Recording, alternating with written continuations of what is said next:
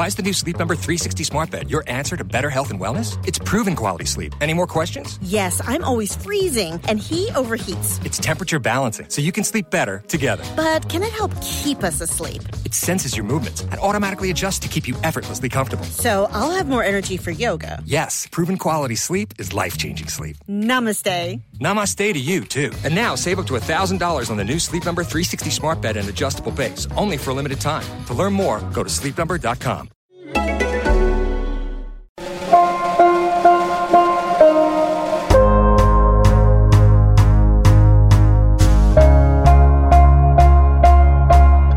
Radio Westeros, Episode 18. Know Your Name. Spoilers all books. Hello, and welcome to another episode of Radio Westeros. I'm Lady Guinevere in Boston. And I'm Yokeboy in England. And today we're going to be taking a very close look at Theon Greyjoy's arc, from smiling ward of Ned Stark to ruined plaything of Ramsay Bolton and beyond. That's right, we'll start with the early days in A Game of Thrones before we have Theon's point of view, and then move into A Clash of Kings where we gain his point of view and quickly learn what's hiding behind that smile of his. Yeah, and from there his arc takes a decidedly tragic turn, and we'll look at his actions in the north, his captivity with Ramsay Bolton, and his return to Winterfell in A Dance with Dragons. Theon's identity struggle takes centre stage from A Clash of Kings onwards, and we'll have lots to discuss along that theme.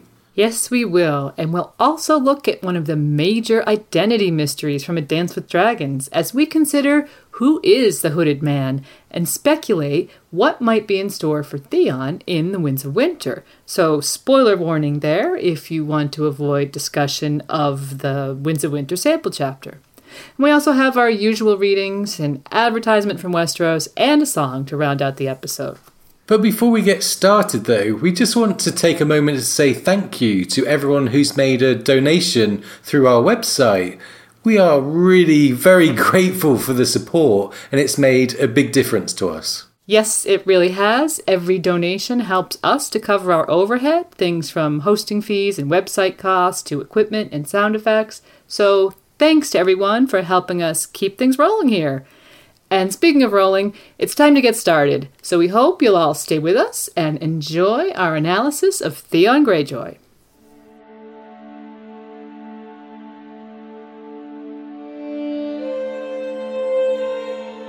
Lord Eddard is a second father to me. I do so swear. If it comes to swords, my house owes yours a great debt. So let's begin with some background on Theon and look at what we learn about him in the Game of Thrones. Theon's the youngest son of Balon Greyjoy, Lord Reaper of Pike and Lord of the Iron Isles. He's first seen on page in the first chapter of Game, acting as a squire to Lord Eddard Stark, and is identified as his ward. He's a lean, dark youth of 19, and we hear more than once that he is amused by life. Yeah, that general air of amusement really seems to characterize him early on. In fact, Bran thinks about him. He smiled a lot, as if the world were a secret joke that only he was clever enough to understand. And in light of where his arc is going, this seems like a really tragic quality. But early on, it's remarked upon, and not necessarily in a positive light. Jon Snow dislikes his smirking and calls him an ass. He also thinks that Theon ignores him, so we wonder if there wasn't some rivalry between Ned's bastard and his ward, perhaps for Ned's attention or Robb's friendship. That could be. Robb definitely spends lots of time with Theon, and they seem quite close, especially after Jon, Ned and Cat all leave. Bran even thinks that Robb seemed to admire Theon and enjoy his company. And by now we know that Theon is not only a ward, but he's actually a hostage, taken by Ned after his father Balon's failed rebellion against Robert 9 years previously. Theon himself doesn't seem to bear the Starks any ill will for this circumstance at this point, telling Lady Catelyn, "Lord Eddard is a second father to me, I do so swear." And when talk turns to swords and war, he continues, "My lady, if it comes to that, my house owes yours a great debt." But we also see Robb being commanding from time to time.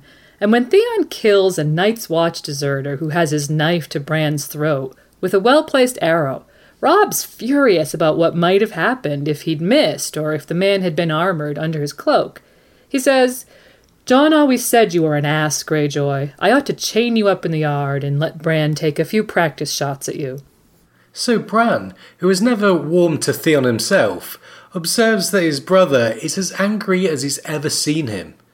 When Robb the Lord continues to berate Theon for the dangerous chance he took with his arrow, we see a change in Theon's demeanour.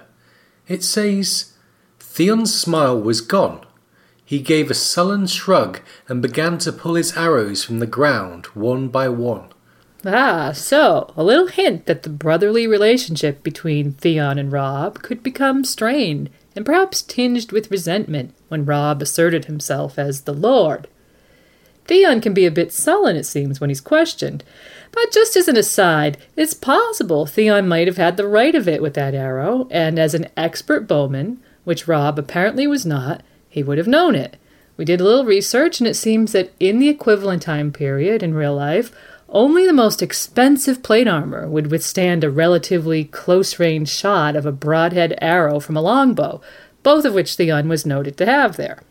And add to that, when we get Theon's memory of the scene in his own POV, there is no bitterness and no doubt, just a memory of saving Bran's life. So anyway, here we see that Theon can be sullen and resentful, and when he feels slighted, he doesn't necessarily vocalise, but might actually internalise his feelings, which our armchair psychology tells us isn't necessarily a healthy thing. Right. And by the way, with a character like Theon, with so much in his arc that ultimately comes down to matters of the mind, expect to hear a little bit more armchair psychology today, especially when we get to his point of view chapters. Anyway, when Robb ultimately calls his banners and heads south, hoping to gain his father's release, Theon remains his constant companion and a trusted lieutenant. He works with Brynden Tully's scouts and has a place amongst the 30 who guard Robb during the Battle of Whispering Wood. Cat at one point even suggests to Robb that he had the battle experience to be given some type of command, though she adds, "He would not be my choice." Right, but we should not forget that Theon was and remained a hostage for his father's good behaviour.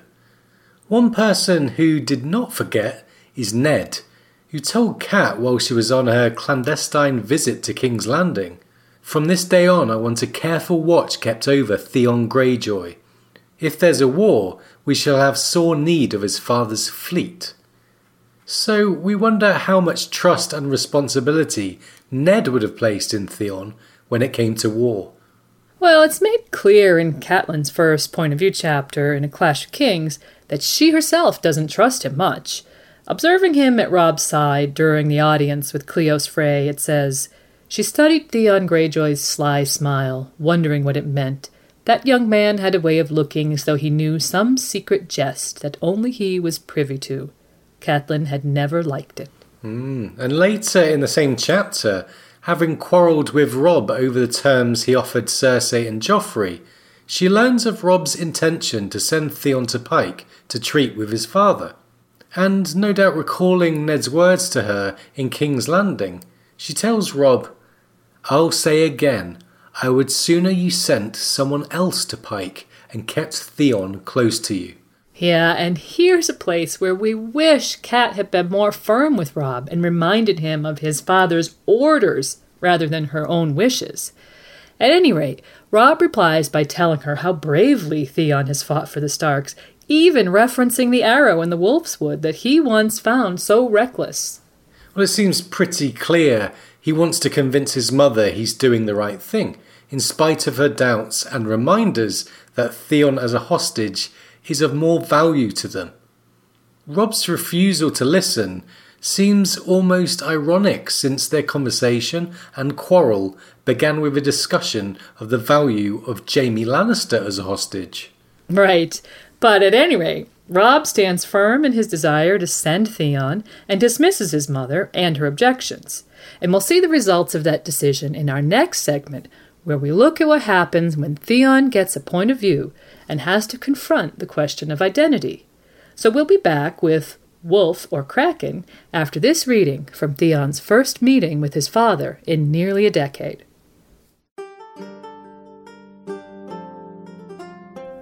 It is as I feared. The Greenlands have made you soft, and the Starks have made you theirs. You're wrong. Ned Stark was my jailer, but my blood is still salt and iron. Lord Balon turned away to warm his bony hands over the brazier. Yet the Stark pup sends you to me like a well-trained raven, clutching his little message. There's nothing small about the letter I bear, Theon said, and the offer he makes is one I suggested to him. This Wolf King heeds your counsel, does he? The notion seemed to amuse Lord Balon. He heeds me, yes. I've hunted with him, trained with him, shared meat and mead with him, warred at his side. I have earned his trust. He looks on me as an older brother. No! His father jabbed a finger at his face. Not here. Not in Pike. Not in my hearing. You will not name him brother, this son of the man who put your true brothers to the sword.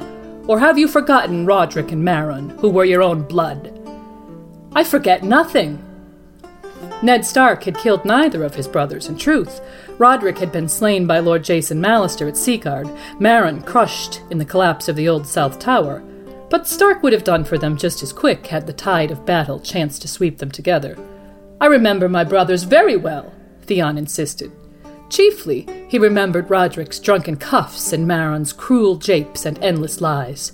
I remember when my father was a king, too. He took out Robb's letter and thrust it forward. Here, read it, Your Grace. And that was Theon's reunion with his father after 10 years among the Starks. So, as soon as we gain Theon's POV, we get the strong sense that what he's been hiding behind his secret smiles and smirks is a little less devotion to the Stark family than he professes outwardly. As he gets closer to the Iron Islands of his birth, his thoughts turn towards his desire to reclaim his Ironborn heritage and distinguish himself from the family that he spent half of his life with. Yeah, he sees a Greyjoy banner flying above Pike and thinks, here at least the direwolf of Stark did not fly above, casting its shadow down upon the Greyjoy Kraken. And later thinks how he had been a ward in name, a hostage in truth. And this is followed by the somewhat foreboding thought, half his days a hostage, but no longer, his life was his own again, and nowhere a Stark to be seen. While in light of the messages he brings his father, he's not yet rejecting Robb outright. At the very least, it appears that he wants to leverage his relationship with Robb into a position of power on the Iron Islands. He takes the daughter of the captain of the ship that's carrying him home as a mistress, and before he leaves, he tells her, "Tell your father he should be pleased. As many times as I've fucked you, you're likely with child. It's not every man who has the honour of raising a king's bastard." And paired with these hints of trouble, as he sails towards his home, we also get another bit of foreshadowing, paired with tragic irony, in this passage. I must remember this, Theon vowed to himself. I must never go far from the sea again. Yeah, and that gives us a hint to what becomes one of Theon's overarching themes, remembering his identity, as well as foreshadowing thoughts from both Asher Greyjoy and Theon himself about an Ironborn's place in the world. Later in Clash, Asher tells Theon, "Krakens rise from the sea, Theon. Or did you forget that during your years among the wolves? Our strength is in our longships." Not long after, in a desperate moment, Theon thinks, "I am a Greyjoy of Pike, born to paint a kraken on my shield and sail the great salt sea." So, that theme of identity that George likes to explore is taking center stage in Theon's arc, as we'll see much more of. At any rate, when Theon arrives on Pike, we quickly learn how little his allies and time spent in the Greenlands will gain him amongst the Ironborn. He's met by his uncle Aeron, a priest of the drowned god known as the Damp Heir, who Theon finds much changed from 10 years ago. Yeah, he does, and his uncle wonders how much Theon has changed, asking him, "Tell me true, nephew, do you pray to the wolf gods now?" Theon replies that he cares nothing for the Stark gods, and so the Damp Heir baptizes Theon then and there, and in that one scene we get an outright rejection of the Starks and the old gods, paired with a symbolic reunion with the drowned god and the islands of his birth. Theon is asserting his Ironborn identity in a way that seems increasingly ominous for his relationship with the Starks. Right. And as he rides with his uncle towards his childhood home, he tries to obtain information about his father's plans. Theon boldly asserts his status as Balon's heir, but Aeron's remarks about his older sister Asha say plainly that Theon is viewed with suspicion after his time with the Starks. Theon's objection, "A woman may inherit only if there is no male heir in the direct line," is met with his uncle's disapproval, and these words, "You are a great fool if you believe your Lord Father will ever hand these holy islands over to a Stark." And Theon's bitterness and sense of being an outsider, his desire to belong and struggle for identity are made plain to us early on here in Clash, in passages like this one, following his uncle's curt reminder of his status as an outsider amongst his own people. Theon held his tongue, though not without a struggle. So that is the way of it, he thought. As if 10 years in Winterfell could make me a Stark. Lord Eddard had raised him among his own children, but Theon had never been one of them. The whole castle, from Lady Stark to the lowliest kitchen scullion, knew he was a hostage to his father's good behaviour and treated him accordingly. Yeah, and the passage continues as Theon thinks to himself, somewhat sullenly, Lord Eddard had tried to play the father from time to time, but to Theon he had always remained the man who'd brought blood and fire to Pike and taken him from his home. As a boy he had lived in fear of Stark's stern face and great dark sword. His wife was, if anything, even more distant and suspicious. And this couldn't be more different from these words that he spoke in A Game of Thrones to Catelyn. Lord Eddard is a second father to me. My lady, if it comes to swords, my house owes yours a great debt. So all of this inner turmoil and the sense of shifting identity and loyalties brings us to his interview with Balon. When he arrives at Pike at last, he finds no one that he recognises to welcome him home. He thinks, "It is as if I were a stranger here," and he proceeds to prepare himself to meet his father after 10 years. Here the Theon we saw in game is in evidence. Full of pride, he dresses himself carefully and richly, thinking to impress his father, acts imperiously to the servants, and expresses his distaste with his accommodations. And when at last he's face to face with Balon, he's immediately put on the defensive when Balon asks what the Starks have returned to him. "A man," declares Theon, "Balon's blood and heir." But Balon only replies, "We shall see," and proceeds to berate Theon for his rich dress and the gold chain he's wearing, for which he did not pay the iron price, that is, taking something from the corpse of a dead enemy. Yeah, it seems Theon has forgotten some of the more grim traditions of his people, which Balon takes as evidence that he has grown soft, living among the Starks in the Green Lands. Balon mocks his son, implying that he is a feminine tool of the Starks. Theon tells him, "You're wrong. Ned Stark was my jailer, but my blood is still salt and iron." But Balon doesn't seem to believe his son's words. It becomes clear that he's still angry with Ned and Robert, though both of them are dead, and that he holds a sizable grudge against the living Starks for the deaths of his 2 elder sons. As we heard in the reading we began with, when Theon refers to Robb as a brother, Balon grows angry and reminds his son of the 2 brothers he lost in Balon's rebellion. Theon doesn't seem to mourn their passing or hold any particular grudges in their deaths, but he's put on warning that he must tread carefully around this father, who is a stranger to him.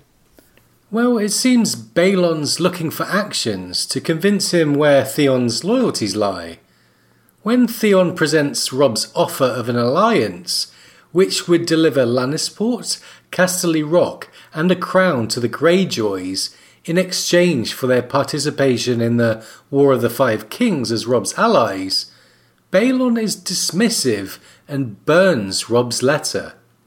He declares his intention to take a crown in the old way, by paying the iron price, not by forging alliances and humbly accepting one as a gift. Yes, he does, and Theon at first is shocked by his father's anger and his refusal. But as he listens to Balon's declaration and learns the broad strokes of his father's plan, the reader begins to guess Balon's objective, as Theon does, and the reader might perhaps feel a sense of dread and even a first pang of sympathy for Theon Greyjoy. Because when it says, "Where?" Theon might have asked, but by then he knew. We also know that Theon will shortly be required to decide if he's a wolf or kraken, once and for all. And by his next POV chapter, he seems to have chosen. He's outfitting a new longship, has taken on a squire and a warhorse, and by all measures appears to be preparing for war. When he meets a young woman who identifies herself as Esgred, Theon proceeds to attempt to seduce her and convinces her to return to Pike with him, though she has told him she's married and expecting the child of his father's shipwright. Theon goes quite far in his seduction of Esgred, telling her that as Lord Balon's heir, he'll ensure a welcome at Pike for her. Esgred actually questions him on that point, mentioning his brothers, sister, and uncles as potential claimants. And while the brothers are dead, Theon dismisses the sister and uncles, in spite of Esgred's very good points about Victarion and Euron and what appears to be the very unique nature of the inheritance of the Seastone chair. Here we get a sense that inheritance has almost as much to do with power as blood, but also that popular choice comes into play as well. Although Theon doesn't realise it, Esgred is making a compelling case for his sister Asha to be the chosen heir of Lord Balon. And when Esgred is revealed to be none other than his own sister, Theon's status as an outsider is underlined once more. It is, and again this theme of identity takes center stage, with Theon's shifting identity, his failure to recognize his own sister, and the uncertain nature of his position as Balon's heir. In fact, Theon had bragged to Esgred that he would be seated at Balon's right hand at the feast that evening, but when he entered the hall, it was Asha who was seated at Balon's right hand. "You're in my place," he said to her, but she replies to him, "Brother, you are mistaken. Your place is at Winterfell." So his own sister challenges his right to belong at Pike and identifies him as an outsider. And their relationship does not get any easier when she tells him, "You'd do well to heed what I told you about choosing a crew. 10 years a wolf, and you land here and think to prince about the islands, but you know nothing and no one. Why should men fight and die for you? We make our own laws here, or have you forgotten?" So, first of all, echoes of Jon Snow there, being told by a young woman, "You know nothing," about the culture he's trying to fit into. But Asha is also making it plain that she agrees with her father that Theon has become a Greenlander, and that he has no place on the Iron Islands. And when Balon finally reveals his plans and exactly what actions he's going to be requiring of Theon, his humiliation is complete. Yeah, Balon plans to send Asha with 30 warships to capture Deepwood Motte, and Victarion with the bulk of the Iron Fleet to seize Moat Cailin, while Theon is to harry the stony shore with a mere 8 ships under the supervision of his uncle Aeron and Dagmar Cleftjaw, no less. So Theon has made his choice to support the Ironborn and abandon his foster family, but it's being made clear at each step of the way that the family of his birth neither trusts nor accepts him. But his sister at least seems to understand him, since she calls out his identification with the Starks in Winterfell. When she later tries to convince him to abandon his mad plan to hold Winterfell against the North, she refers to him as the Prince of Winterfell, but attempts to remind him of the ways of his people. In spite of the fact that Theon has recently declared to Maester Luwin, "I am Ironborn, I have my own way," he doesn't seem to see the truths she's telling him about where the strengths of the Ironborn lie. No, he doesn't, and we'll be looking more at Theon's actions at Winterfell and what befalls him both physically and psychologically after that in our next segment. To conclude our focus on Asha for the time being, she begs him to leave Winterfell, saying, "You are blood of my blood, Theon, whatever else you may be. For the sake of the mother who bore us, return to Deepwood Motte with me. Put Winterfell to the torch and fall back while you still can." But Theon cannot sort out his identity crisis. He rejects Asha, preferring to remain clutching that bit of the North that he's taken for himself to the bitter end, his own need to belong twisted and confused, and his tragic fate all but spelled out by his sister. These two won't see each other again for many long months, and when they do, Theon will be so changed that, in an inversion of their first meeting in A Clash of Kings, Asha will fail to recognize him. Yeah, and the words he'll say to her on that occasion are not only thematically significant to Theon's arc, from clash through to dance, they're also the title of today's song. So before we move on to our next segment, which is called Pride Goeth Before the Flaying Knife, here's Beige Lunatics with You Have to Know Your Name.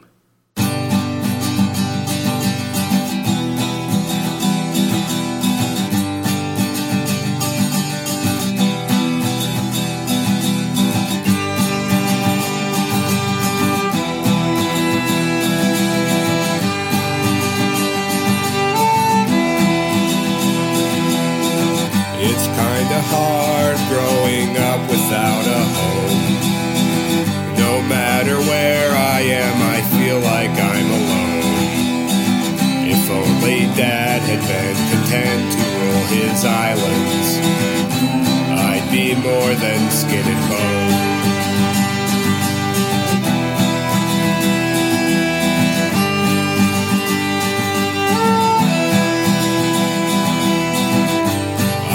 Sent away to live with this guy Ned. You are my guest, you know I'll treat you right, he said. But if your father wages just one more rebellion, then I will cut off your head.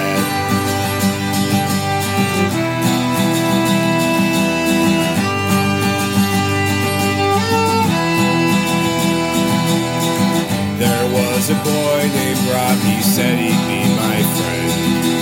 In return, I told him I'd protect him to the end. But then he sent me back to see my distant father.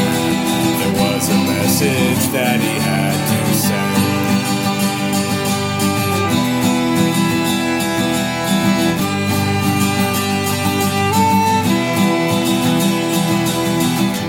Hatched a plan back into Winterfell I'd sneak. Some smelly guy, he helped me out, he said his name was Reek. But then he murdered all my men and threw me in a dungeon. All in all, a pretty lousy week.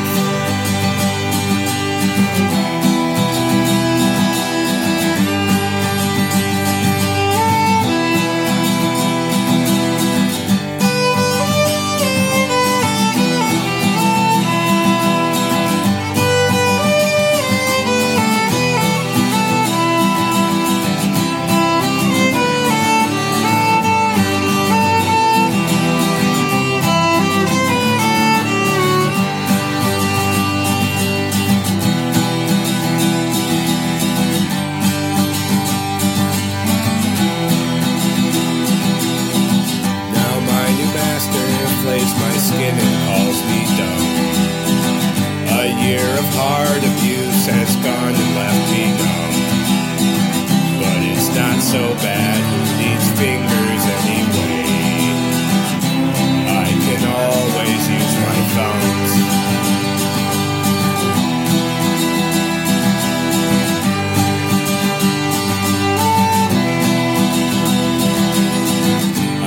never see the sun, the days all seem the same.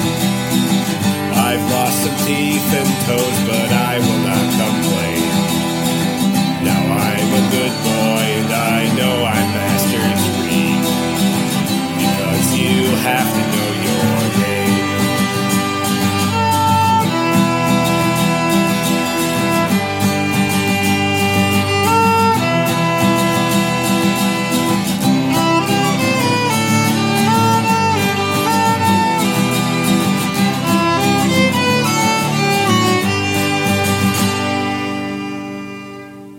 And that was Beige Lunatics, a folk rock act from Michigan. You can find their music on Bandcamp and SoundCloud, and thanks very much to Beige Lunatics for letting us feature the great Theon song. Beige Lunatics also have a new album due out in autumn of 2015, so be sure to check that one out. Now, as we mentioned, we're going to look at Theon's downward spiral from A Clash of Kings through his earlier Dance with Dragons chapters, when the identity crisis that he struggled with early in Clash explodes from dilemma to life-altering catastrophe. Well, to begin with, early on, Theon is arguably ambivalent about his invasion of the North. He thinks about Ned and Robb and his former acquaintance with Benfred Talhart, whom he had put to death, in a way that's clearly tinged with regret. At the same time, just before he outlines his plan to take Winterfell by creating a diversion at Torrhen Square, he tells his lieutenant Dagmar Cleftjaw, "I am no Stark, I am a Greyjoy, and I mean to be my father's heir." Yeah, the point's made over and over again that Theon has something to prove. When thinking about his reaving on the stony shore, it says, he did not like the taste of any of this, but what choice did he have? And when Theon tells Dagmar, it's not Torrhen Square I mean to take, the reader can be sure of his intention, since it was broadly foreshadowed in a Bran chapter earlier when Jojen Reed told Bran, "I dreamed that the sea was lapping all around Winterfell. I saw black waves crashing against the gates and towers, and then the salt water came flowing over the walls and filled the castle. Drowned men were floating in the yard. In the dark of night, the salt sea will flow over these walls. I saw the dead, bloated, and drowned." Right, clearly the sea symbolizing the Ironborn there. Then it's in a Bran chapter that we see Theon's occupation of Winterfell. Theon enters Bran's chamber in the middle of the night and tells him, "I'm Prince Theon now. We're both princes, Bran. Who would have dreamed it? But I've taken your castle, my prince. I sent 4 men over the walls with grappling claws and ropes, and they opened a postern gate for the rest of us. My men are dealing with yours even now. I promise you, Winterfell is mine." And Theon's men may have taken Winterfell, but the job of making it his was far from over. Theon promised Bran gentle treatment and fair use of the small folk, and he told the assembled castle, "I will be as good a lord to you as Eddard Stark ever was. Betray me, though, and you'll wish you hadn't." So, even though Maester Luwin told Bran, "Cruel places breed cruel peoples, Bran. Remember that as you deal with these Iron Men. Your Lord Father did what he could to gentle Theon, but I fear it was too little and too late." It does seem like Theon had better intentions at the start. Yeah, but ultimately the overwhelming disgust and contempt with which the Northerners greet him, calling him turncloak and betrayer, offended Theon's pride, which caused him to be much more cruel than he had planned. We should remember that besides his words to Bran, he had his own men flogged for raping Palla and seemed to genuinely regret the deaths of Mikken and Septon Chael, among others. But one serious misstep Theon made on the very first night at Winterfell was freeing a prisoner his men found locked in a tower cell. Yeah, Reek had been languishing in the cell since Sir Roderick Cassell brought him back from the Hornwood lands when he went to sort out Ramsay Snow. Sir Roderick wanted him kept to face Robb's justice, and perhaps to counter the Boltons' claims to the Hornwood by testifying to the truth of Ramsay's forced marriage to Lady Hornwood. But after the Ironborn seized the castle, Reek was released and immediately swore his sword to Theon. It says, one of the Iron Men handed Reek a sword, and he laid it at Theon's feet and swore obedience to House Greyjoy and King Balon. So, we find it kind of ironic that Reek, who of course turns out to be none other than Ramsay Snow himself, actually swore his sword in obedience to House Greyjoy. And we'll look a little closer at Ramsay Snow shortly. But for now, getting back to Theon, the events that transpire following Theon's first meeting with the people of Winterfell truly illustrate the role Theon's pride played in his eventual downfall. It's the very first Theon POV after Bran's chapter where we see the fall of Winterfell and Theon's speech to the small folk that Theon wakes up to discover that Bran and Rickon have fled, along with the Reeds and Hodor and Osha. After assembling the small folk once again, Theon tries to threaten and cajole them into revealing where the runaways have gone. Reek recommends flaying as a way of obtaining information, but Theon assures him, there will be no flaying in the north so long as I rule Winterfell. Yeah, Reek had brought up that Bolton saying that a flayed man has no secrets, an idea that Theon will actually, sadly, soon prove false. But here Theon thinks to himself, I'm your only protection against the likes of him. But he's forced to take a hard line to gain the cooperation of the people of Winterfell. For example, threatening to withdraw his protection of Pala in order to get Farland to agree to use the dogs in the search for the two missing boys.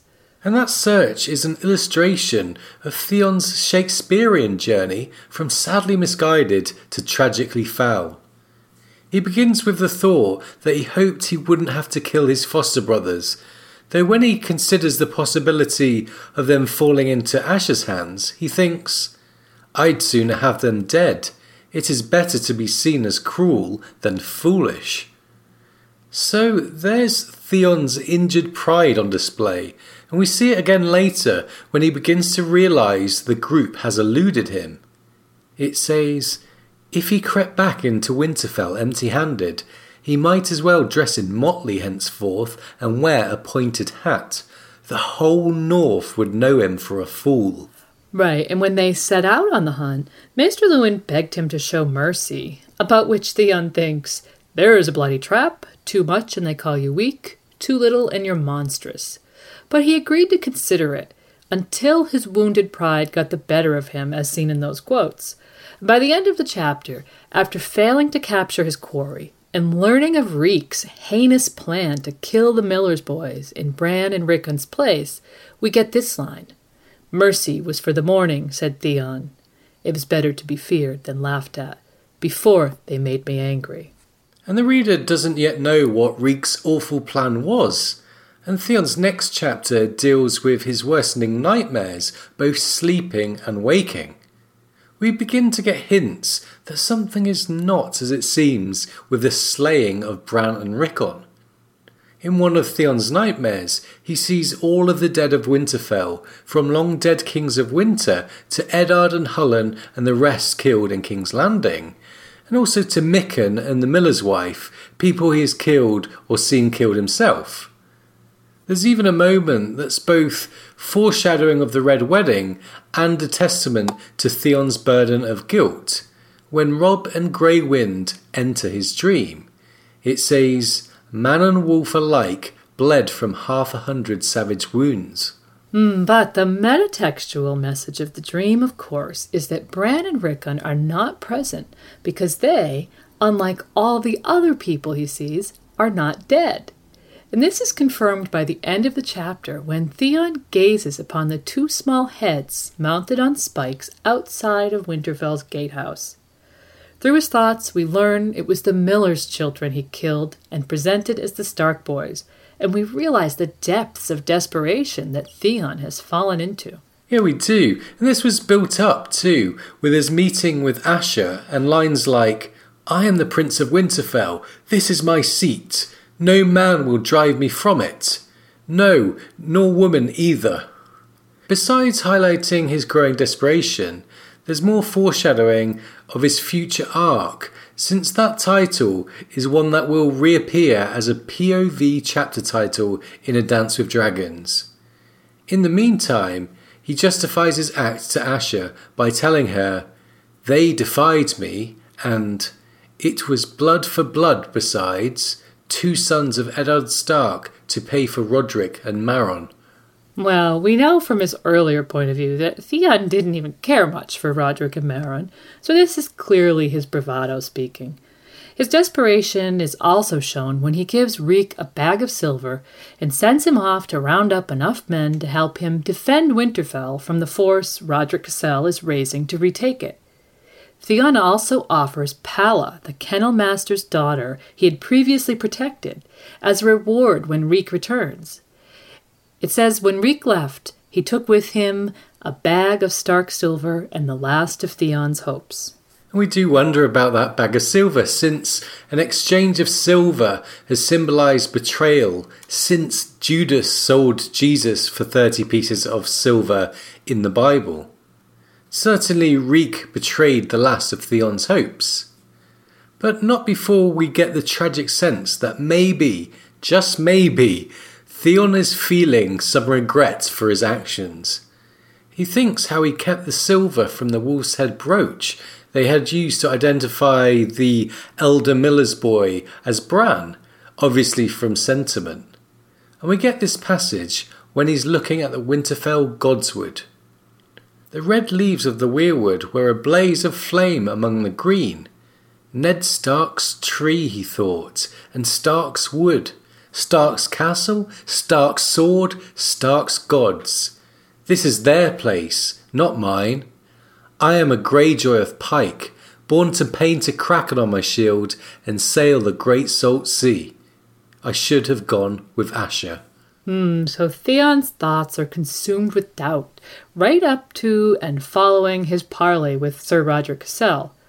But it's to Sir Roderick that Theon reveals the depths of his resentment towards the Starks, when he says, "The noose I wore was not made of hempen rope. That's true enough, but I felt it all the same, and it chafed, Sir Roderick. It chafed me raw." He had never quite realized that until now, but as the words came spilling out, he saw the truth of them. So once again, Theon's tortured sense of not belonging is highlighted. And after that disastrous parley, where Theon threatens to hang little Beth Cassel, and Sir Roderick calls him craven, viper, turncloak, and child killer, it is Maester Luwin who urges him to surrender and take the black. And it seems Theon was very close to agreeing. It says, "A brother of the Night's Watch, it meant no crown, no sons, no wife. But it meant life, and life with honour. Ned Stark's own brother had chosen the watch, and Jon Snow as well. I have black garb aplenty once I tear the krakens off. Even my horse is black. I could rise high in the watch, chief of rangers, likely even Lord Commander. Let Asha keep the bloody islands, they're as dreary as she is. If I served the East Watch, I could command my own ship, and there's fine hunting beyond the wall. As for women, what wildling woman wouldn't want a prince in her bed?" A slow smile crept across his face. "A black cloak can't be turned. I'd be good as any man." But then the Dreadfort men appear, falling upon Roderick Cassel's forces from behind and slaughtering them in a short and bloody melee. Theon opens the gates for what he assumes to be the help he sent Reek to bring. In very short order, however, Reek is revealed to be Ramsay Snow, now calling himself Bolton, and his agenda is revealed to be much less than friendly. The reveal comes when Reek demands his reward. Here's the passage. Theon had given his word. This was not the time to flinch. Pay him his pound of flesh and deal with him later. "Harag," he said, "go to the kennels and bring Palla out for Ramsay." There was a smile on his plump lips, but none in those pale eyes. "Snow, my wife called me before she ate her fingers, but I say Bolton." His smile curdled. "So you'd offer me a kennel girl for my good service. Is that the way of it?" So the use of the term pound of flesh is quite interesting there. It's an allusion to Shakespeare's play The Merchant of Venice, where the villainous Shylock demands a pound of flesh in payment for a debt that has gone into default. We see this as another foreshadowing of the fate Ramsay has in store for Theon, who, in Ramsay's opinion, has not adequately repaid the debt owed for his good service. Yeah, we also wonder if this is meant to be more specific foreshadowing of Theon losing more than a bit of skin to Ramsay. There are some scholars who find castration undertones in the famous pound of flesh scene from Merchant, while we remember a key element of one of Theon's dreams earlier in this book was that of vagina dentata, which refers to a story where a woman's vagina has teeth, with the associated implication of castration. Remember when he dreamed of his one-time lover, the miller's wife, as a vengeful mother? Last night in his dream he had been in bed with her once again, but this time she had teeth above and below, and she tore out his throat, even as she was gnawing off his manhood. So, possibly some strong foreshadowings there of what happens to Theon in his arc, which combined with numerous textual hints to that effect in A Dance with Dragons, we find it pretty conclusive that he has been castrated. Theon, in the end, and in the words of Ramsay and Theon himself, is, quote, not even a man. It's a really sad fate for someone who had put so much emphasis on pleasure and virility in his young life. Indeed it is. Anyways, here at the end of A Clash of Kings, Ramsay's revealed to be the terrifying villain we'll come to know. Theon's knocked to the ground, his few remaining Ironborn are slaughtered, and Winterfell is put to the torch. The last thing we get from Theon's point of view for a very long time is this. The last thing Theon Greyjoy saw was Smiler, kicking free of the burning stables with his mane ablaze, screaming, rearing. Yeah, that's really quite disturbing, isn't it? And then throughout Storm, we get very few mentions of Theon. Some confirm what we know from that final POV chapter in Clash, while others introduce an element of rumour and uncertainty about him. We learn in Kat and Jon's POVs that Theon has been blamed for the burning of Winterfell, as well as the deaths of Bran and Rickon. But Mira Reed assures Bran that Theon and the Ironborn didn't kill the people of Winterfell. It's in another Cat chapter that we learn that Ramsay has taken Theon back to the Dreadfort and is flaying him. Yeah, Roose actually offers Catelyn a bit of Theon's skin as a token of the revenge she obviously craves. To her credit, such a gift sickens her. When Robb demands his execution, Roose counseled that he be kept alive because of his status as the heir to the now-dead Balon Greyjoy. And in hindsight, we see clearly the value that Theon has to the Boltons. It says, "Whoever wins the Seastone chair will want Theon Greyjoy dead," Bolton pointed out. "Even in chains, he has a better claim than any of his uncles. Hold him, I say, and demand concessions from the Ironborn as the price of his execution." And then in Feast, his status as heir is discussed briefly by Asha and his uncle Aeron. But there's a great deal of uncertainty as to whether he's still alive or not at that point. The Ironborn Kingsmoot is an opportunity to mention Theon and perhaps establish doubt about his fate, but not much else. Otherwise, we remain in the dark until early in Dance. His pride had perished here in Winterfell.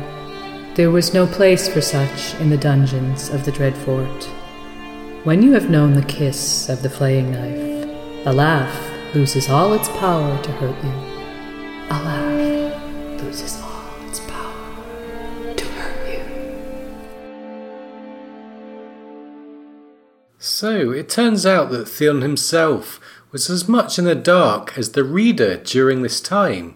Literally in a dungeon, and figuratively in the darkest situation imaginable as a prisoner of Ramsay Bolton.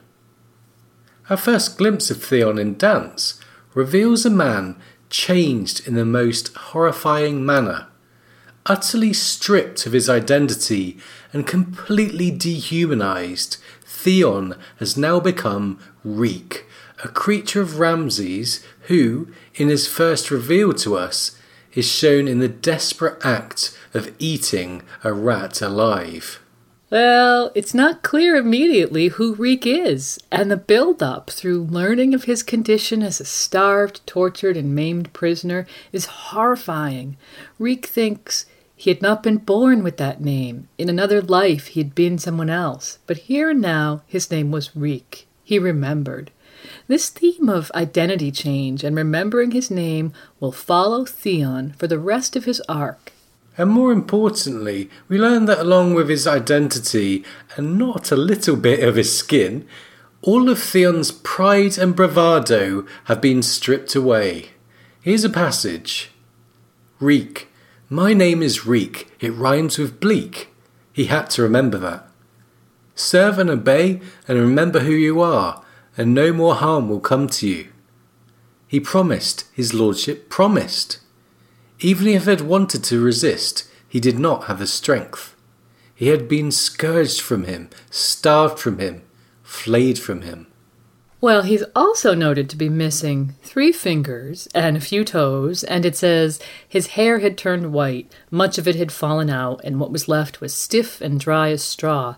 The dungeons had left him weak as an old woman, and so thin a strong wind could knock him down.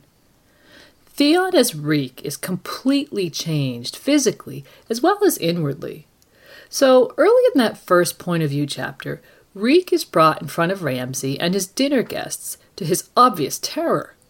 Here we learn a little bit about the political situation in the north when Ramsay reveals that he's to be married to Arya Stark, and one of his guests is revealed to be a Karstark by the sigil on his cloak. It seems Ramsay wants something from Reek related to his wedding, because Reek is to be freed from the dungeons, although not freed entirely. Yeah, and we see at least a part of what that mission is to be in his next chapter. Reek has been dressed back up as Theon and sent to obtain the surrender of the remaining Ironborn at Moat Cailin, in order for Roose to pass into the north with his force of some 4,000 Northmen, 1,500 Freys, and Arya Stark. Although Reek struggles to remember his identity during his mission, when he returns with the 63 surviving Ironborn, and one of the Riswells expresses surprise at how so few men were able to hold off a small army, Reek has a moment of pride. We are Ironborn, he thought, with a sudden flash of pride, and for half a heartbeat he was a prince again, Lord Balon's son, the blood of Pike. Even thinking was dangerous, though. He had to remember his name. Reek. My name is Reek. It rhymes with weak. And we see this struggle continue throughout the 3 Reek chapters in A Dance with Dragons, a constant internal battle to remember his new identity and new place in life. In some respects, it's very similar to Arya's situation in Braavos. An entirely new identity is supposed to replace the former one, but for both, some small part of their true self keeps asserting itself internally. But while Arya's struggle is, at least in some regards, her own choice, Theon's has been severely inflicted upon him by one of the cruelest and darkest characters we encounter in the whole series. Ramsay Snow, or Bolton, is a sadistic torturer with seemingly no redeeming qualities at all, placing him on a level with Gregor Clegane and his men in terms of villains. For just a few minutes now, let's take a brief diversion into the mind and history of Ramsay Bolton. So Ramsay Snow is the bastard son of Roose Bolton and a miller's wife. In A Clash of Kings, Lady Hornwood tells Sir Roderick and Maester Luwin at the Winterfell harvest feast that the bastard of Bolton is massing men. She's quite troubled, since in spite of his bastard status, his arrogant response to her inquiries was to tell her that no Bolton would be questioned by a woman. She goes on to give Ramsay's backstory. He lived with his mother until 2 years passed, when young Domeric died and left Bolton without an heir. That was when he brought his bastard to the Dreadfort. The boy is a sly creature by all accounts, and he has a servant who is almost as cruel as he is. Reek, they call the man. It's said he never bathes. They hunt together, the bastard and this Reek, and not for deer. I've heard tales, things I can scarce believe, even of a Bolton. And now that my lord husband and my sweet son have gone to the gods, the bastard looks at my lands hungrily. And very shortly after, we learn in a Bran chapter that Ramsay seized Lady Hornwood as she was returning home and married her that very night. When Sir Roderick goes to sort things out, he returns with Reek as his prisoner. Bran hears from the servants that he served the bastard of Bolton and helped him murder Lady Hornwood. Later, Bran hears the full story at supper. The bastard himself was dead. Sir Roderick's men had caught him on Hornwood land, doing something horrible, and shot him down with arrows as he tried to ride away. They came too late for poor Lady Hornwood, though. After their wedding, the bastard had locked her in a tower and neglected to feed her. Bran had heard men saying that when Sir Roderick had smashed down the door, he found her with her mouth all bloody and her fingers chewed off. And later we get Roos's own words on the matter, though since they're in a letter sent to Robb from the field prior to his taking Harrenhal, we might doubt their sincerity. At any rate, he says that Ramsay's death is a fate he no doubt earned, and he goes on to write, "Tainted blood is ever treacherous, and Ramsay's nature was sly, greedy, and cruel. I count myself well rid of him. The true-born sons my young wife has promised me would never have been safe while he lived." And in the meantime, Ramsay fills in the details of his miraculous survival to Theon himself when he returns to Winterfell with the Dreadfort men. Reek is dead, the girl's fault.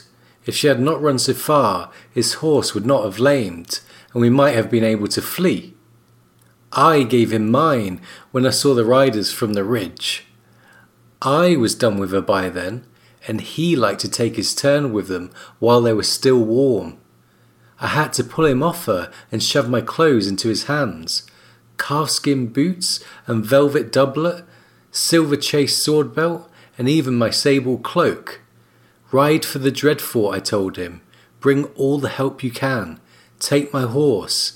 He's swifter, and here, wear the ring my father gave me, so they'll know you came from me. He'd learned better than to question me. By the time they put that arrow through his back, I'd smeared myself with the girl's filth and dressed in his rags. They might have hanged me anyway, but it was the only chance I saw. So, another disgusting story about Ramsay there.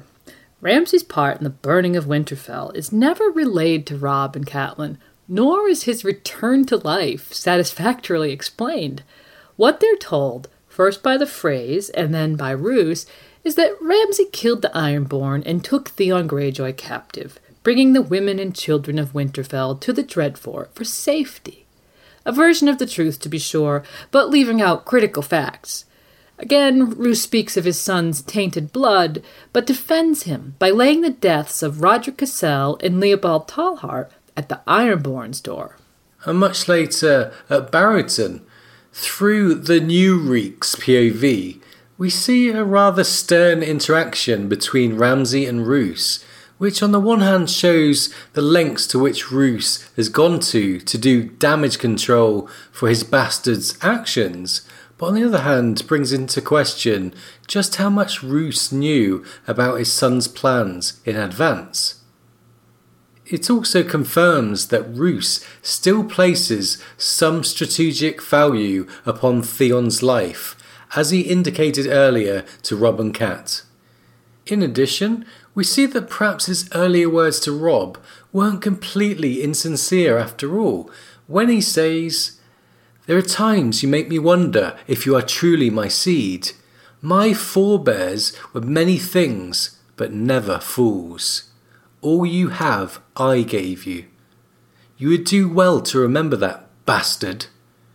As for this reek, if you have not ruined him beyond redemption, he may yet be of some use to us. Get the keys and remove those chains from him, before you make me rue the day I raped your mother." So, very harsh words from Roose there. And when Roose takes Theon away, he actually tells him the story of the first reek and how Ramsay was conceived. It's a horrible tale of rape and murder that ends with the miller's wife demanding that Roose help her support the child he fathered. Roose agrees, since he could see by the baby's eyes that he was a Bolton, and he gives her the mill, the servant Reek, and a yearly allowance, but he commands her to never tell the boy who his father is. But she disobeyed him in that, and Ramsay grew up nursing a grudge against his true-born brother Domeric. When Domeric was grown, he made the mistake of seeking out his bastard brother, and Roose tells Theon Ramsay killed him. A sickness of the bowels, Maester Uthor says, but I say poison. So, overall, a picture emerges of a sadistic and power-hungry young man, with rage and resentment seething at his surface. We'll learn that he hates being called Snow, since it reminds him of his bastardy. He is very cunning and also quite strong, but absolutely devoid of any emotion other than rage and pride. And while his devotion to the flaying knives of his father's house may have been instrumental in breaking Theon's pride, we wonder if this won't also be the key to his own downfall. Yeah, we do. And we find it interesting that in place of Bran and Rickon, Ramsay killed the children of a miller's wife, which is his own former identity, child of a miller's wife. And for all that the Northmen hate Theon Greyjoy, there are survivors of the sack of Winterfell with Stannis who know Ramsay's role there, and still others from the Hornwood and the surrounding lands who have not forgotten his murder of Lady Donella and his use of dogs to hunt women. When the truth of his sadism becomes widely known, and we expect it will since those who know of it are moving closer together all the time, we expect that there's some very poetic justice in store for Ramsay Bolton. Yeah, and the most poetic thing that we can think of is if Ramsay's eventually eaten by his own dogs. And it hasn't escaped us that when Arya is at the House of Black and White, she learns about the use of basilisk's blood. It says, "This paste is spiced with basilisk blood. It will give cooked flesh a savoury smell, but if eaten it produces violent madness in beasts as well as men. A mouse will attack a lion after a taste of basilisk blood." Arya chewed her lip. Would it work on dogs? Well, Arya has seen this in action at Harrenhal when she gave Jaqen Rhys's name and his own dog mysteriously attacked and killed him. But imagine Ramsay's girls being fed basilisk blood, possibly by Arya, who knows its power and has access to it, and turning on him in a similar fashion. That might be the most poetic ending ever. Yes, it would. So fingers crossed for Arya killing Ramsay Bolton with this basilisk blood and his own dogs. And getting back to Theon now, Roose brings Reek to an audience with Lady Barbary Dustin. Roose tells him that he owes him much and more. The Starks were done and doomed the night that you took Winterfell. All this is only squabbling over spoils. So it becomes clear that Reek is going to be expected to play a role in the Boltons' plans to settle the squabbling when he is introduced to Lady Dustin as the rightful lord of the Iron Islands, Theon of House Greyjoy. But Reek's physical and mental torment at Ramsay's hands has left him unable to hear that name and unable to recognize himself in it. He has fully assumed the identity of Ramsay's servant, and he breaks down, denying his former identity. Here's the passage. Reek could hear no more. "Please, my lord, my lady, there's been some mistake." He fell to his knees, trembling like a leaf in a winter storm, tears streaming down his ravaged cheeks. I'm not him. I'm not the Turncloak. He died at Winterfell. My name is Reek. He had to remember his name. It rhymes with freak. So, from this moment of utter distress and rejection of his true self, we're set up for Reek's return to Winterfell and the remarkable second transformation that occurs there, as he progresses from Reek back to Theon. But first, it's time for a reading. It's a scene filled with despair and pathos. Here's Theon praying in the Winterfell Godswood. Snow was falling on the Godswood, too, melting when it touched the ground. Beneath the white-cloaked trees, the earth had turned to mud. Tendrils of mist hung in the air like ghostly ribbons. Why did I come here? These are not my gods. This is not my place. The heart tree stood before him, a pale giant with a carved face and leaves like bloody hands. A thin film of ice covered the surface of the pool beneath the weirwood. Theon sank to his knees beside it. "Please," he murmured through his broken teeth. "I never meant—" The words caught in his throat. "Save me," he finally managed. "Give me—" What? Strength? Courage? Mercy? Snow fell around him, pale and silent, keeping its own counsel. The only sound was a faint sobbing. Jane, he thought. It is her, sobbing in her bridal bed. Who else could it be? Gods do not weep. Or do they? The sound was too painful to endure. Theon grabbed hold of a branch and pulled himself back to his feet, knocked the snow off his legs, and limped back toward the lights. There are ghosts in Winterfell, he thought, and I am one of them.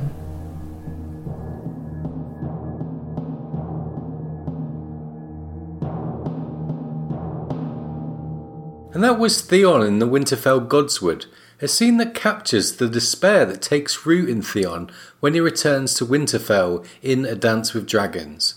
Following the introduction of Reek early in Dance, we're set up for his return to Winterfell and participation in the marriage of Ramsay to fake Arya. We're given 4 chapters set in Winterfell with unique titles, and we'll be discussing the possible significance of those titles, among other things. To start with, the chapter titles are The Prince of Winterfell, The Turncloak, A Ghost in Winterfell, and Theon. And in broad strokes, they illustrate the progression of Reek back to Theon, continuing on with the strong theme of identity we've noted throughout our analysis.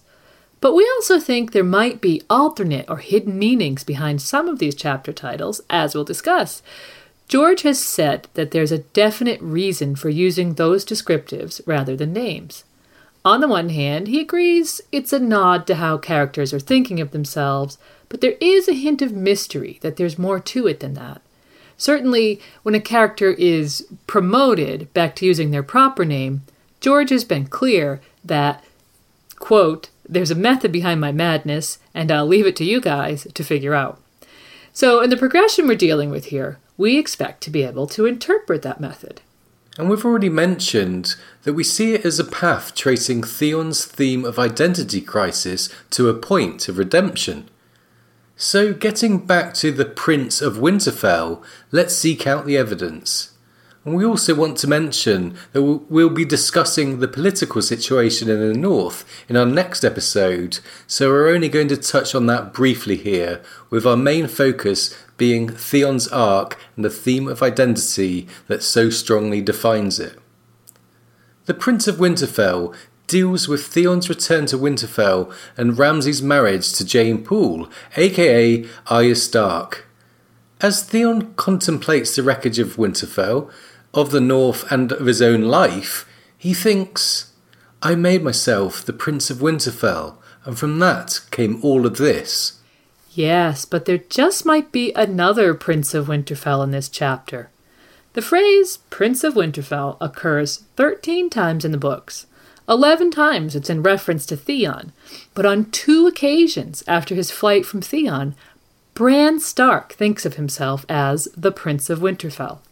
And in this chapter, we get a very curious scene in the Godswood that just might indicate Bran's presence.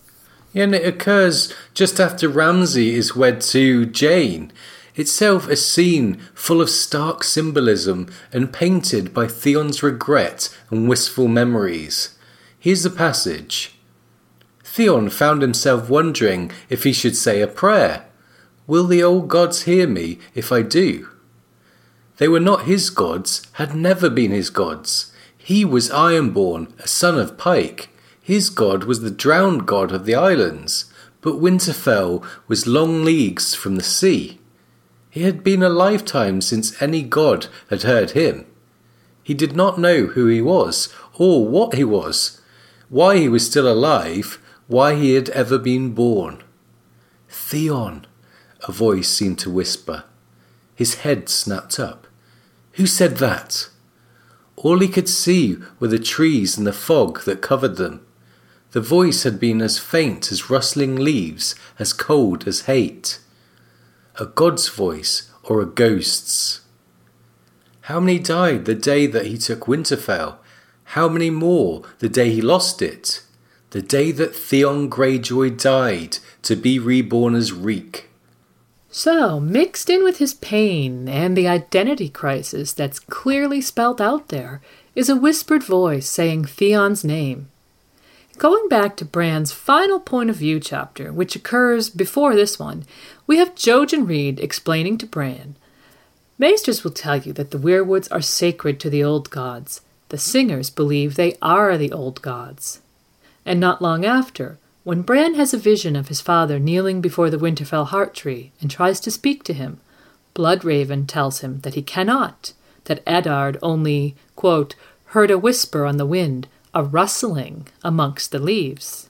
Yes, so Theon hearing a god's voice and rustling leaves seems to be a strong hint that Bran may have been watching him from his weirwood throne north of the wall, which would place our two candidates for Prince of Winterfell in the same scene.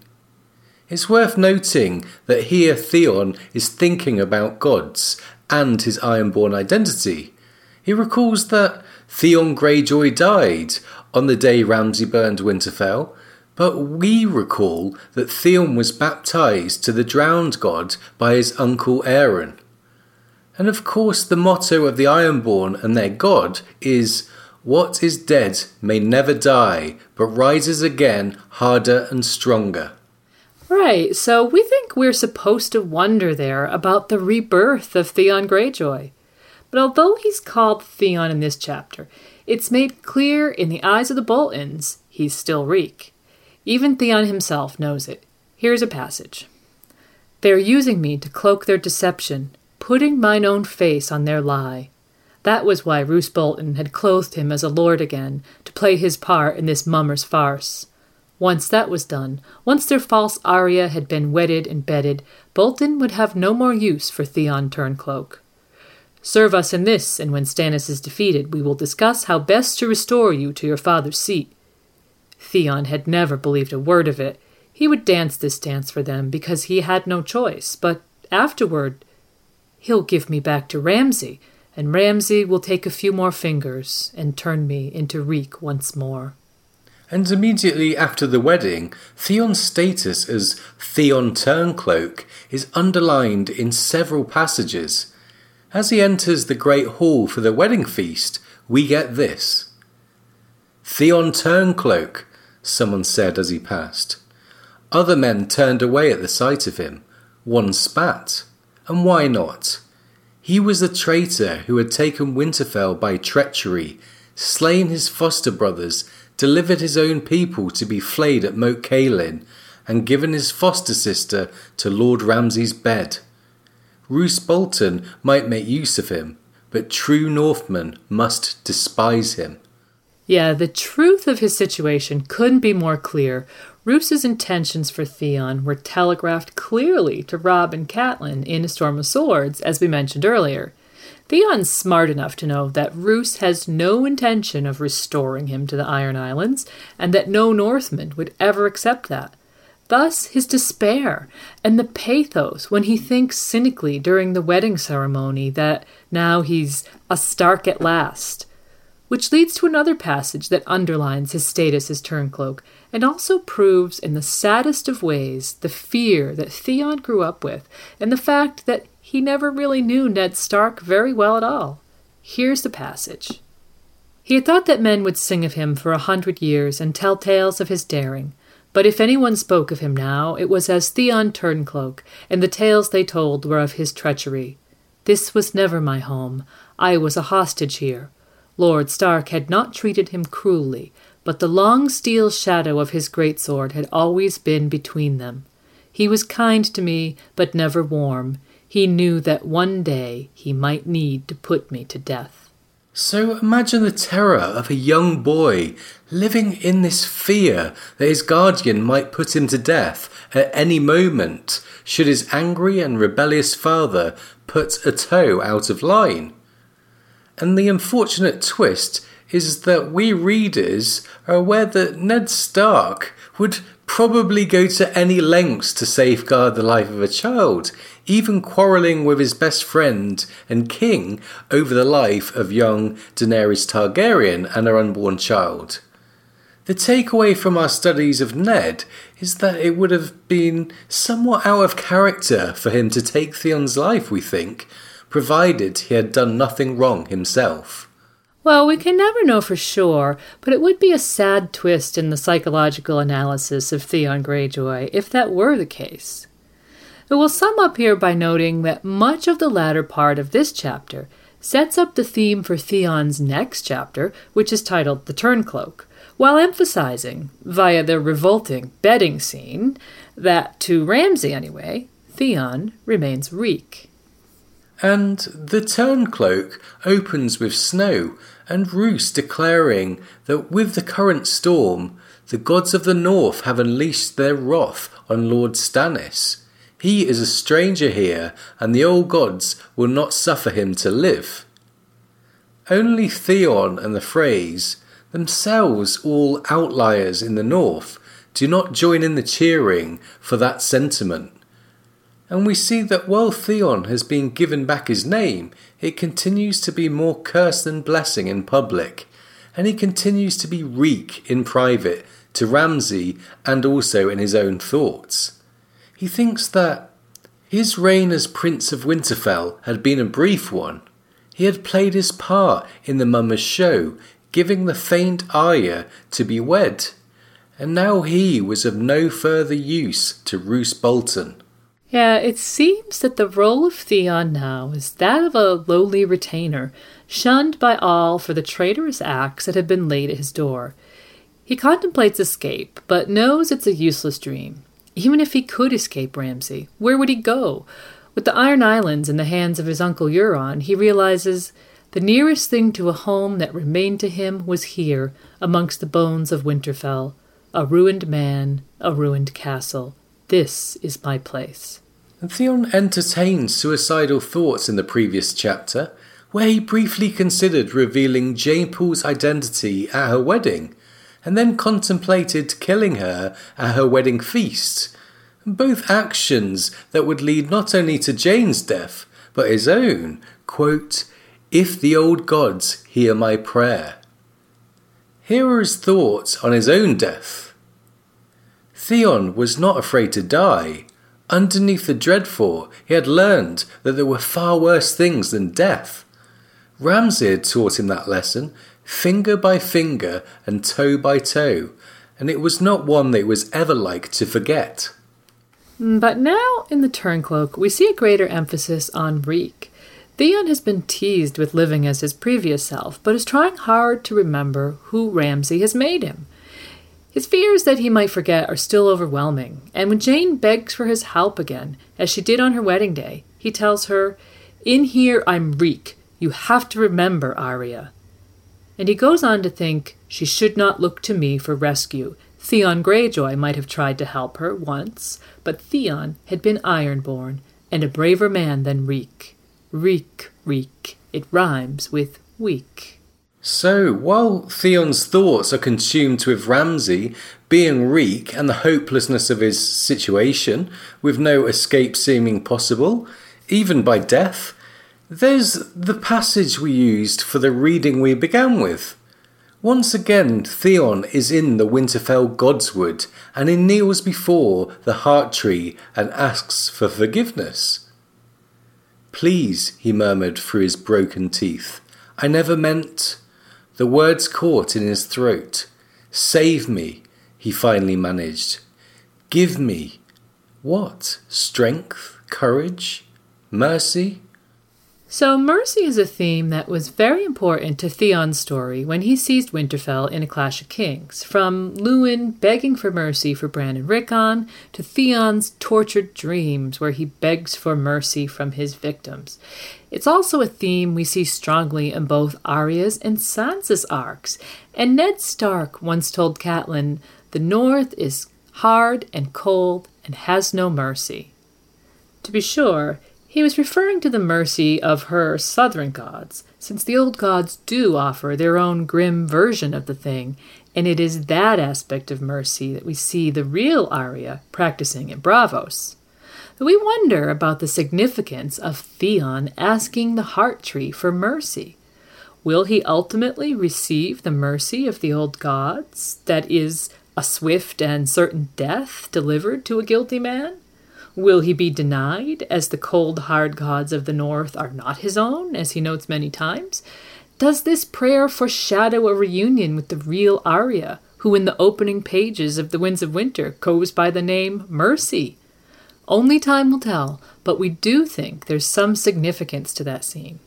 Yeah, and one other thing to note is in that scene we get the first of 2 times the line, "There are ghosts in Winterfell and I am one of them," is repeated by Theon. This sets up his next chapter in A Dance with Dragons, which is entitled A Ghost in Winterfell, and deals with a series of curious deaths, the unravelling of Bolton's alliances, and Theon's own obsession with death. But before we get to that, at the end of The Turncloak, Theon makes a mysterious journey underground to the Winterfell crypts with Lady Barbary Dustin. Yeah, Lady Barbary wants to see the crypts, and we'll get back to this scene again when we explore the political situation in the North in our next episode. But when she enlists Theon to show her the way, she exposes herself to a bold question from her guide that's as revealing of his motivations as it is of her own. Here's the passage. Theon heard himself say, "My lady, why do you hate the Starks?" She studied him. "For the same reason you love them." Theon stumbled. "Love them? I took this castle from them, my lady. I had Bran and Rickon put to death, mounted their heads on spikes. You rode south with Robb Stark, fought beside him at the Whispering Wood and River Run, returned to the Iron Islands as his envoy to treat with your own father. I know who you are. I know what you are. Now answer my question. Why do you love the Starks?" I wanted to be one of them, and never could. We have more in common than you know, my lord. So Theon's inner torment is really laid bare there, which makes his observation of one of the ancient kings in the north more poignant. As he recalls the names of the kings, once taught to him by Maester Luwin, he sees Theon Stark and thinks, "The hungry wolf, my namesake." Theon wanted to be a Stark so badly. He risked and lost everything, and there in the crypts of their great castle, in front of their dead, he finally admits it. So we mentioned that Theon had suicidal thoughts in The Prince of Winterfell. In A Ghost in Winterfell, his thoughts return to death, but not only his own, and he takes some inspiration from a series of deaths among the castle inmates that begin to set the situation inside Winterfell on edge, leading inevitably to the climax of the next chapter. And we'll take some time to look at one of the big mysteries of this chapter, as well as an alternate interpretation of the chapter title, in a few moments. But for now, let's continue tracking Theon's state of mind. Okay, as the chapter begins, Theon's mind is becoming preoccupied with ghosts due to those mysterious deaths that we mentioned. Not only are men dying mysteriously, but there's friction and a great sense of unease in the castle, and the deaths ring a familiar bell with Theon. It all seemed so familiar, like a mummer show that he had seen before, only the mummers had changed. Roose Bolton was now playing the part that Theon had played the last time round, and the dead men were playing the parts of Agar, Guinea Rednose, and Gelmar the Grim. Reek was there too, he remembered, but he was a different Reek, a Reek with bloody hands and lies dripping from his lips, sweet as honey. So, a chance remark about Stannis by a young freerider leads to the man being tossed off the 80-foot-high walls into the snowdrifts below by Ramsay's boys. Remarkably, the man survived the fall and was last seen struggling away through the drifts with a broken leg. Not long after, Theon makes his way to the wall walk and, foreshadowing his own actions in the next chapter, looks down and thinks, I could jump. He lived. Why shouldn't I? He could jump and what? Break a leg and die beneath the snow? Creep away to freeze to death? And while his conclusion is that this was madness, for Ramsay would surely bring him back, and he thinks, I have to remember my name. We've noticed that this is one of only 2 times in this chapter that Theon thinks of Reek. The second comes when Theon's summoned to an audience with Roose Bolton to be questioned about his wanderings of the castle in relation to the mysterious deaths. His physical condition, the fact that his left hand had 3 fingers, his right 4, and as Lady Dustin notes, he hardly has the strength to hold a spoon, leads Roose to rule him out as a suspect. As the gathered lords argue over what man could be responsible, Theon thinks, Reek is no man, not Reek, not me. And that marks the last time Theon thinks of himself as Reek. The title of his next chapter is Theon, and in that chapter, when he thinks briefly of Reek, it is as of another person, crucially, not as himself. And the final transformation is, we believe, inspired by Theon's 3rd visit to the Winterfell Godswood in as many chapters. In the face of rumors that Stannis is nearly upon them and that the Bolton forces will ride out to meet him, Theon is resigned to death. Yeah, he's aware that Stannis has made common cause with Jon Snow and knows his death is all but guaranteed if Stannis comes. But as we know, he doesn't fear death. In fact, he thinks death was the sweetest deliverance that he could hope for. He is hoping that Bolton's armies will ride out into the snow and die, leave Winterfell to me and the ghosts, when he goes to the Godswood once more. And the remarkable scene there not only supports our earlier speculation that Bran is watching Theon through the heart tree, and illustrates Theon's progression and desire to become his true self again, but also gives weight to his conviction that there are ghosts in Winterfell. Here's the passage. In the heart of the wood, the weirwood waited with its knowing red eyes. Theon stopped by the edge of the pool and bowed his head before its carved red face. The night was windless, the snow drifting straight down out of a cold black sky, yet the leaves of the heart tree were rustling his name. Theon, they seemed to whisper. Theon. The old gods, he thought. They know me. They know my name. I was Theon of House Greyjoy. I was a ward of Eddard Stark, a friend and brother to his children. Please. He fell to his knees. A sword, that's all I ask. Let me die as Theon, not as Reek. A leaf drifted down from above, brushed his brow, and landed in the pool. It floated on the water, red, 5-fingered, like a bloody hand. Bran, the tree murmured. They know. The gods know. They saw what I did. And for one strange moment, it seemed as if it were Bran's face carved into the pale trunk of the weirwood, staring down at him with eyes red and wise and sad. Bran's ghost, he thought. But that was madness. Why should Bran want to haunt him? So into this scene arrive 3 of Abel's washerwomen. They tell Theon that Abel wants to speak with him and lead him off. Only in the next chapter do we learn that there's a plot afoot to rescue Arya. Abel, who is really Mance, is going to make good on his promise to Jon Snow by making use of Theon's access to the Weeping Bride. But before the plot can be put into motion, little Walder Frey's corpse is carried into the Great Hall, and the ensuing melee between Manderlys and Freys leads Roose to command a march to bring the battle to Stannis. Well, it seems that Roose has just received word that Stannis is 3 days' march away, and the boiling tensions in Winterfell have become too dangerous, and so the army is ordered forth. Abel decides the rescue must be now, and Theon is led off for a 4th and final visit to the Godswood in the company of Rowan. Rowan makes her disgust for Theon plain, calling him kinslayer and turncloak, and turns her back on him. Briefly, Theon considers stabbing her. Reek might have done it, would have done it, in hopes it might please Lord Ramsay.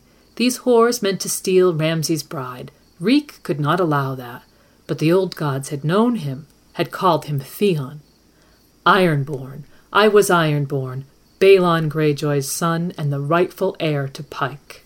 And as if he knows this is his last chance at redemption, Theon stays his hand and goes along with the plot, leading the wildling women into the heart of the Great Keep to Ramsay's chamber.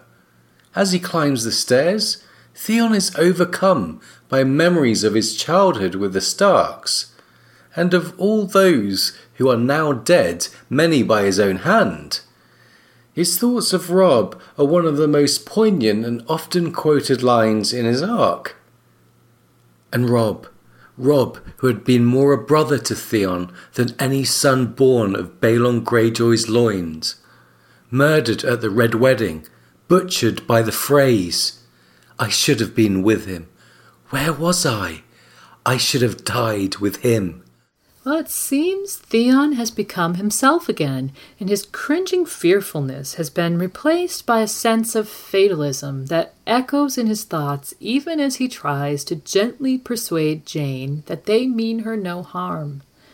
In a complete turnaround from every other interaction he's had with her, where her pleas for help have been met with the reply that he's Reek, not Theon, and they must do as Ramsay says. Here he tells her, "You know me, I'm Theon." So at first the escape seems to go quite smoothly. Jane is smuggled past the guard and they're making their way to the wall with a rope, when things start to go wrong. Holly and Frenya kill a pair of guardsmen and Jane lets out a scream in shock. What follows is a mad dash for the wall, whilst Frenya and then Holly are killed by the alerted guard. Theon finds himself alone atop the wall with Jane, with no rope and the guard closing in. He thinks, if they take us alive, they will deliver us to Ramsay.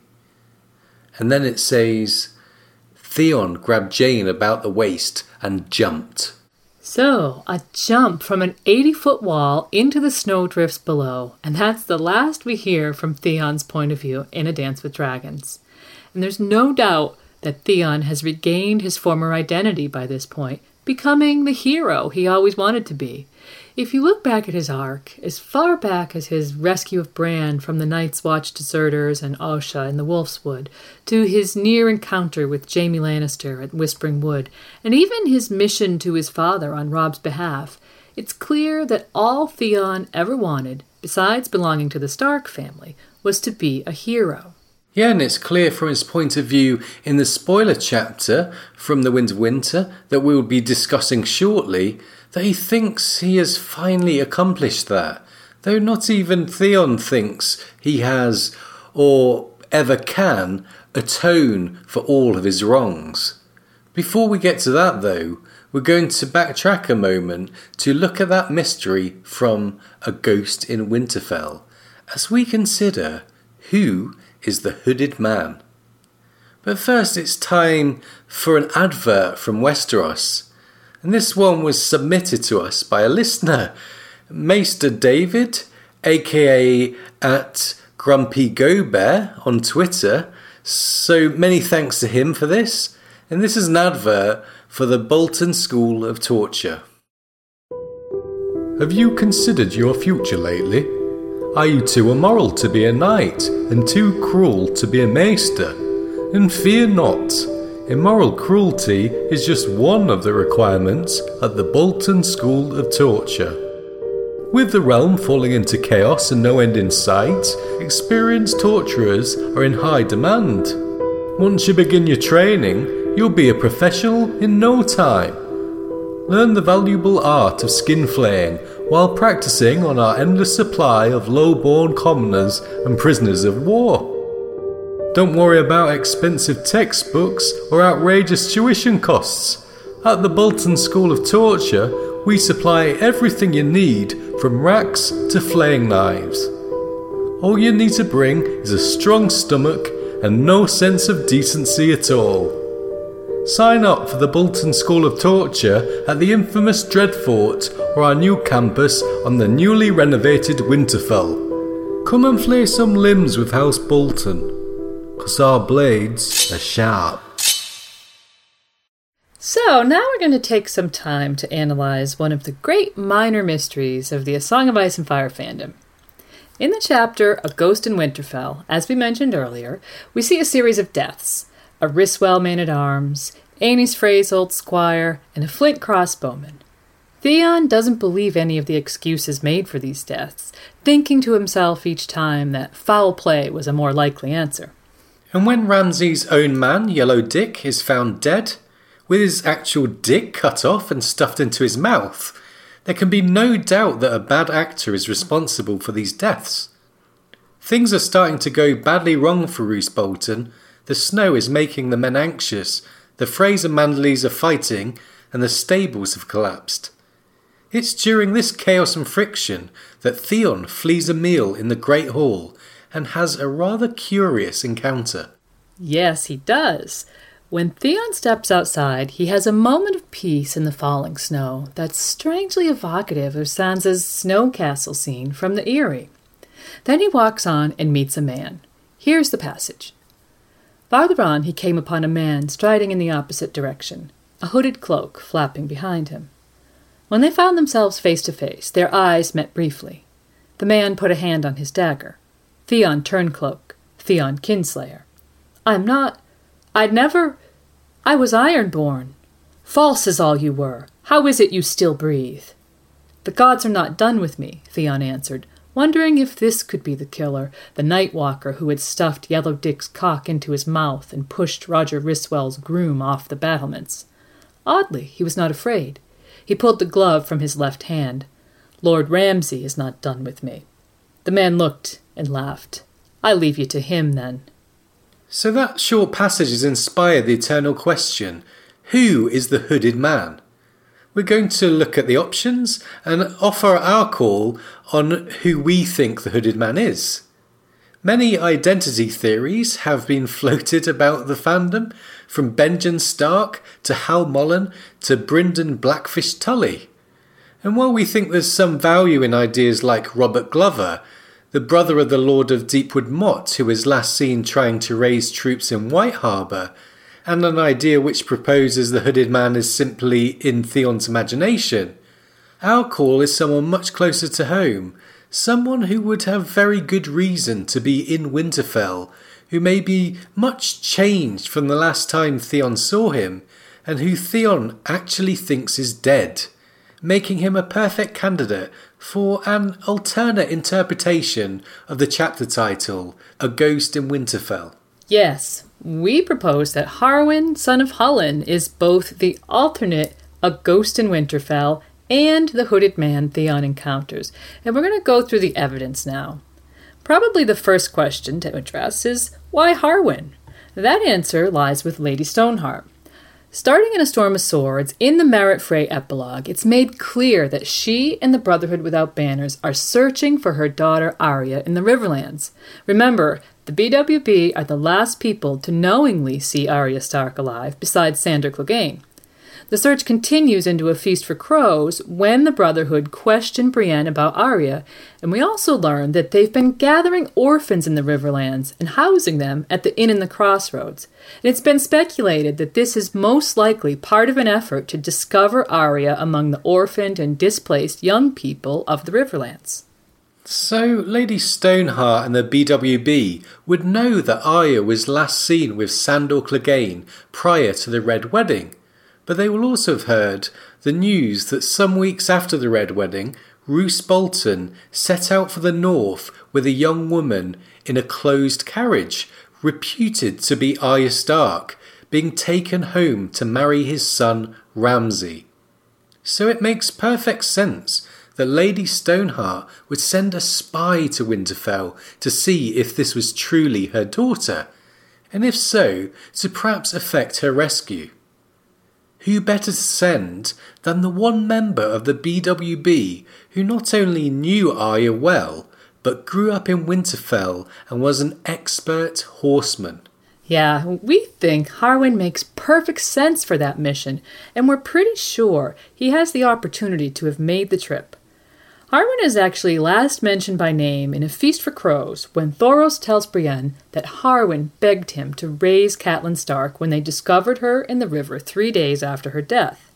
And while there's a young Northman in the cave when Brienne is brought before Lady Stoneheart, as we said in our Brotherhood Without Banners episode, we think there's a very good chance that young man is Hal Mollin, Catelyn's sworn sword, who was last seen heading into the neck with Ned's bones in A Clash of Kings. Yeah, it's important to note that the young man in that scene, whose voice is frosted with the accents of the North, is never actually identified by name. And there's certainly an opportunity for Hal to have rejoined his lady's service, since Lady Stoneheart is noted to have been in Hag's Mire and the Neck recently. So we give pretty fair odds to this man being Hal Mollin, and to Harwin having been sent on his way north sometime earlier, possibly during that trip into the Neck. But the theory doesn't really hinge upon that being true, since by most reckonings, nearly 2 months pass between Brienne's trial and the hooded man's sighting. We think that's more than enough time for an expert horseman who knows the lay of the land well to make his way to Winterfell. So, we've established motive and opportunity for Harwin. Now let's look at the scene itself. It's not immediately clear if Theon recognizes the man. He wonders if this is the killer who has claimed 4 victims to that point, and thinks of him only as the man. But it's very obvious the hooded man knows him. Right, he clearly recognises Theon and calls him Turncloak and Kinslayer, epithets that one could certainly expect from someone who lived in the Winterfell household.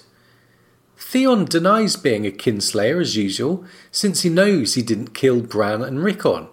And as usual, this is met with disgust, and the hooded man says, "False is all you were," and wonders, how is it you still breathe?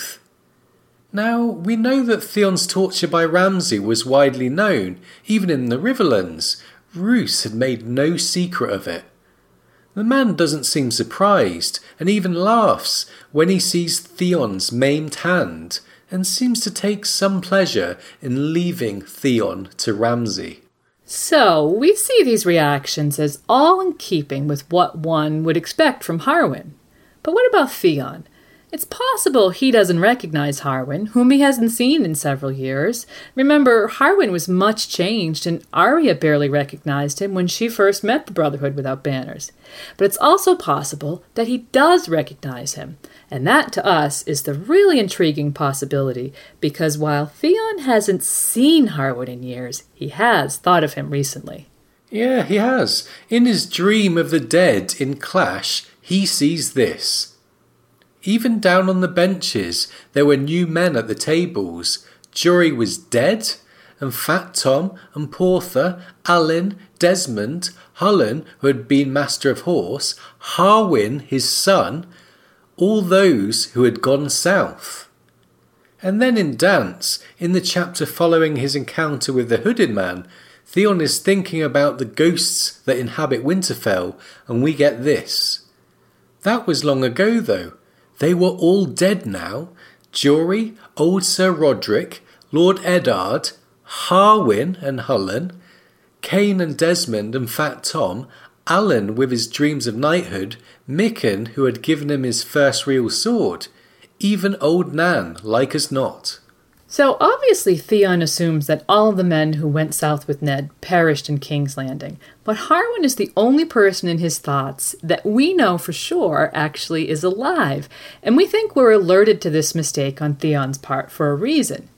Consider that while the chapter title, A Ghost in Winterfell, clearly applies to Theon, it's made very plain in his thoughts that he thinks of himself as only one of very many ghosts. There are ghosts in Winterfell, and I am one of them. Now, if we consider that these chapter titles sometimes do have alternate meanings, and imagine what Theon would think if he saw Harwin, who he clearly thinks is dead, the alternate meaning for this chapter title becomes very clear.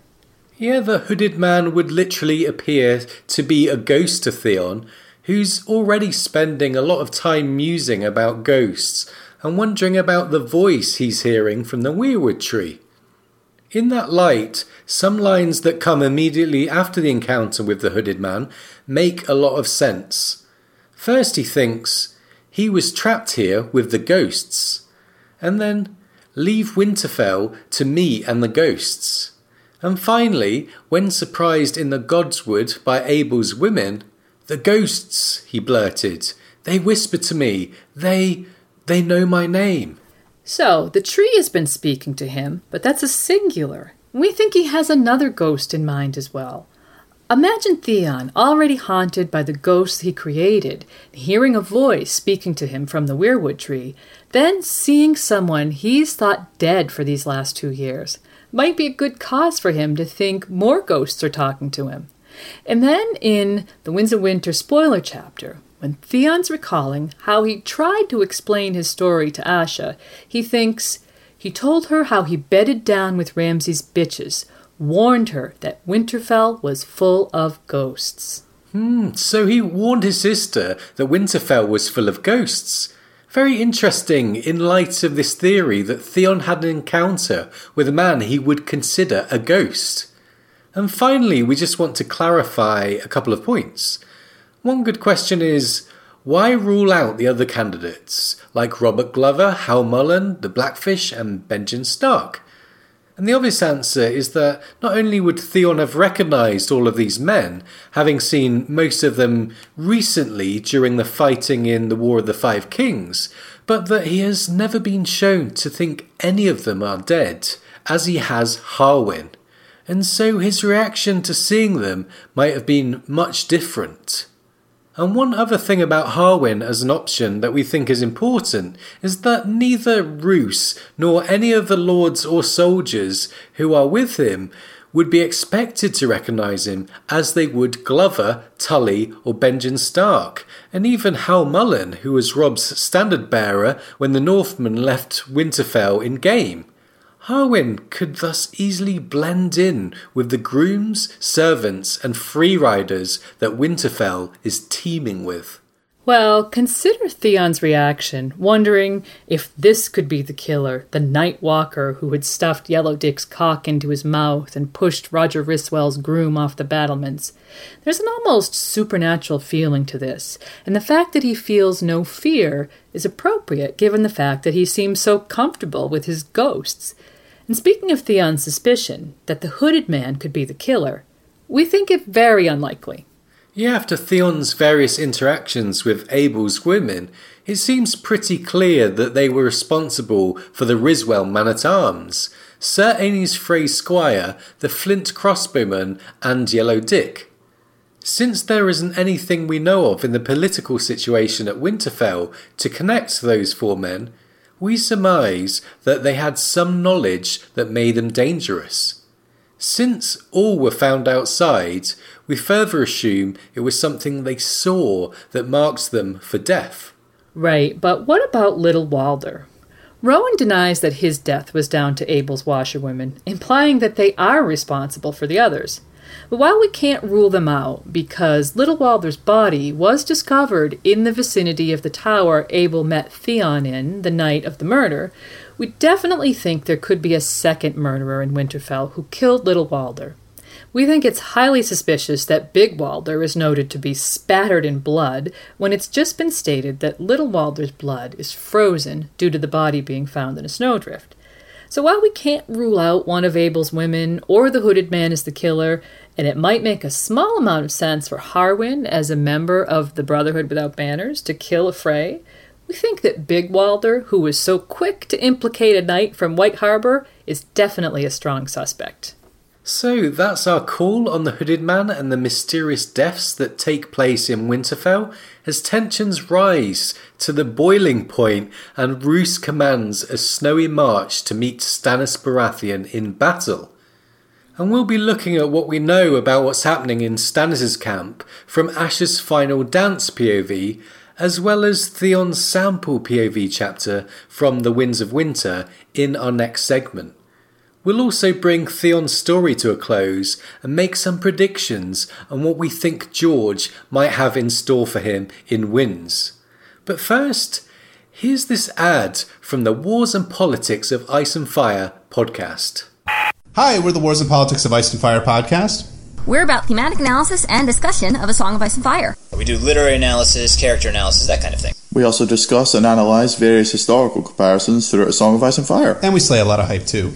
We talk about things like how Rhaegar was a tragically misguided would-be savior, as well as a narcissist and betrayer of chivalry. As well as what everyone's favorite secret Stark is up to in The Winds of Winter. And why we should all care about the murdered and missing characters throughout A Song of Ice and Fire. And how George R. R. Martin will likely conduct character evolution in The Winds of Winter. So, after you're done listening to this episode of Radio Westeros, come on over to warsofasoiaf.podbean.com or iTunes and check us out. So that was the crew from Wars and Politics of Ice and Fire blog and podcast. Thanks to them for doing that advert for us.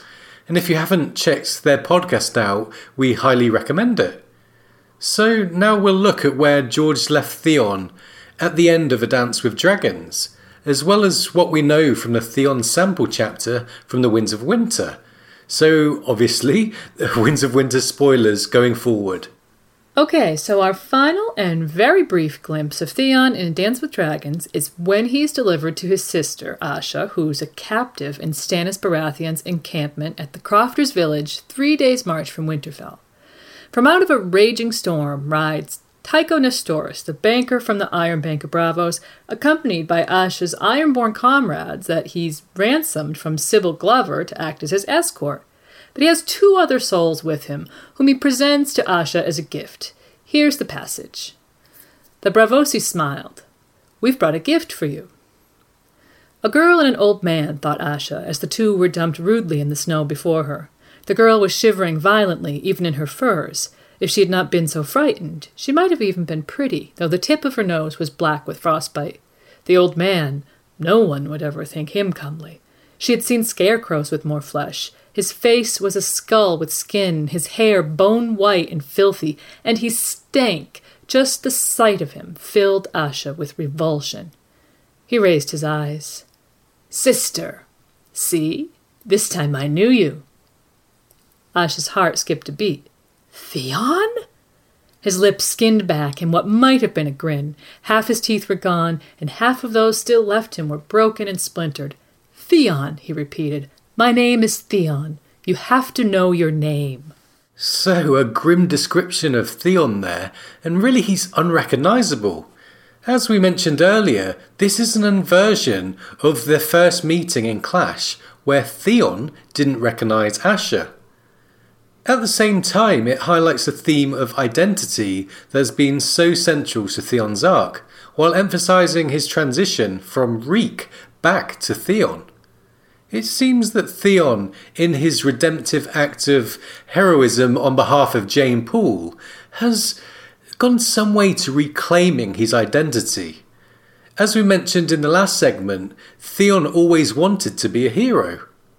Choosing the heroic path really enabled him to cast off Reek, though we don't doubt Reek's shadow still remains, and the identity he's reclaimed has been broken and transformed in sick and unimaginable ways. Well, as Theon explains his escape to Stannis in the Winds of Winter sample chapter, there's no doubt that he considers himself a hero for the rescue of Jane. Here it is. I saved her.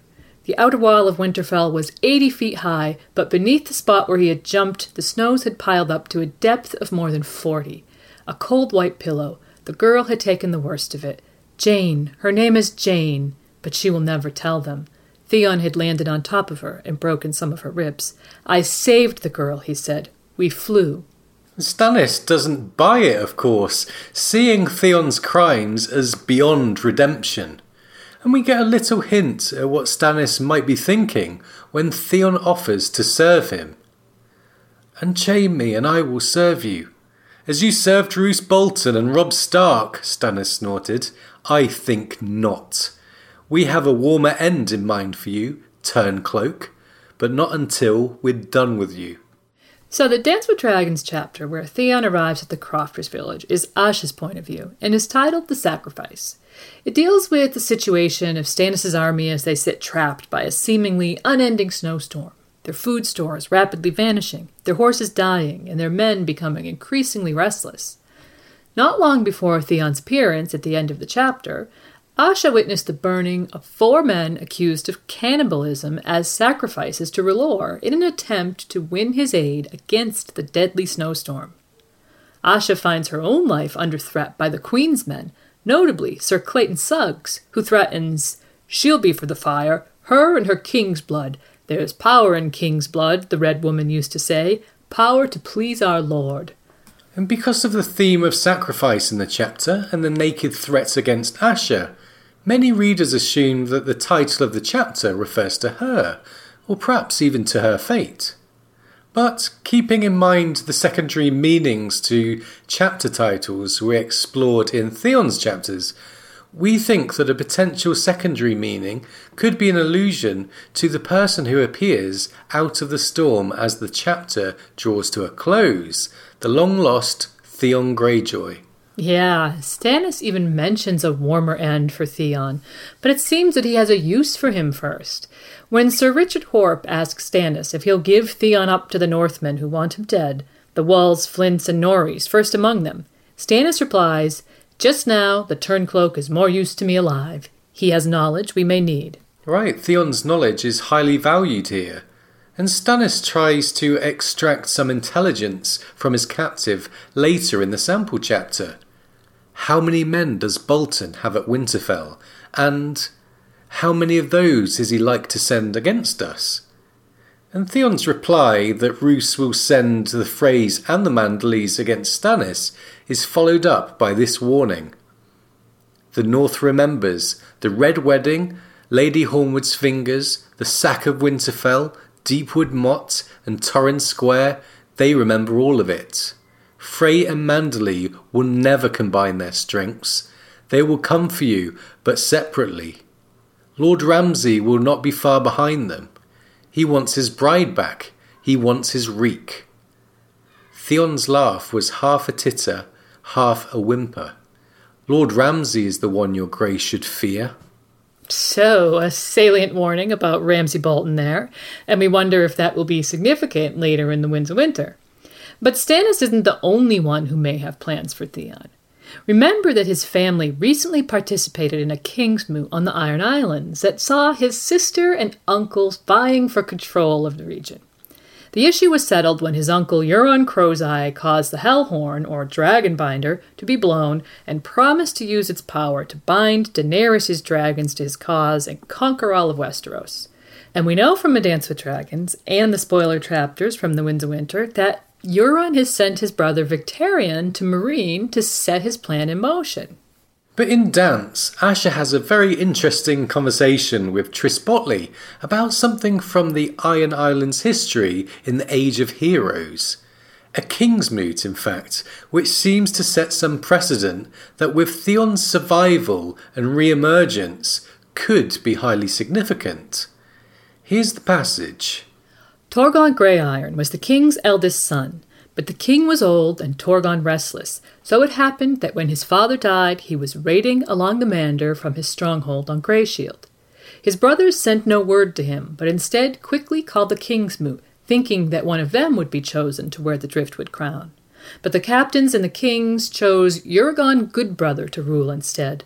The first thing the new king did was command that all the sons of the old king be put to death, and so they were. After that, men called him Bad Brother, though in truth they'd been no kin of his. He ruled for almost 2 years. Asha remembered now. Torgon came home. And said the king's moot was unlawful, since he had not been there to make his claim. Bad Brother had proved to be as mean as he was cruel, and had few friends left upon the Isles. The priests denounced him, the lords rose against him, and his own captains hacked him into pieces. Torgon, the latecomer, became the king and ruled for 40 years. So it's clear from that conversation that Asha has Theon in mind when she's reminded of that bit of history.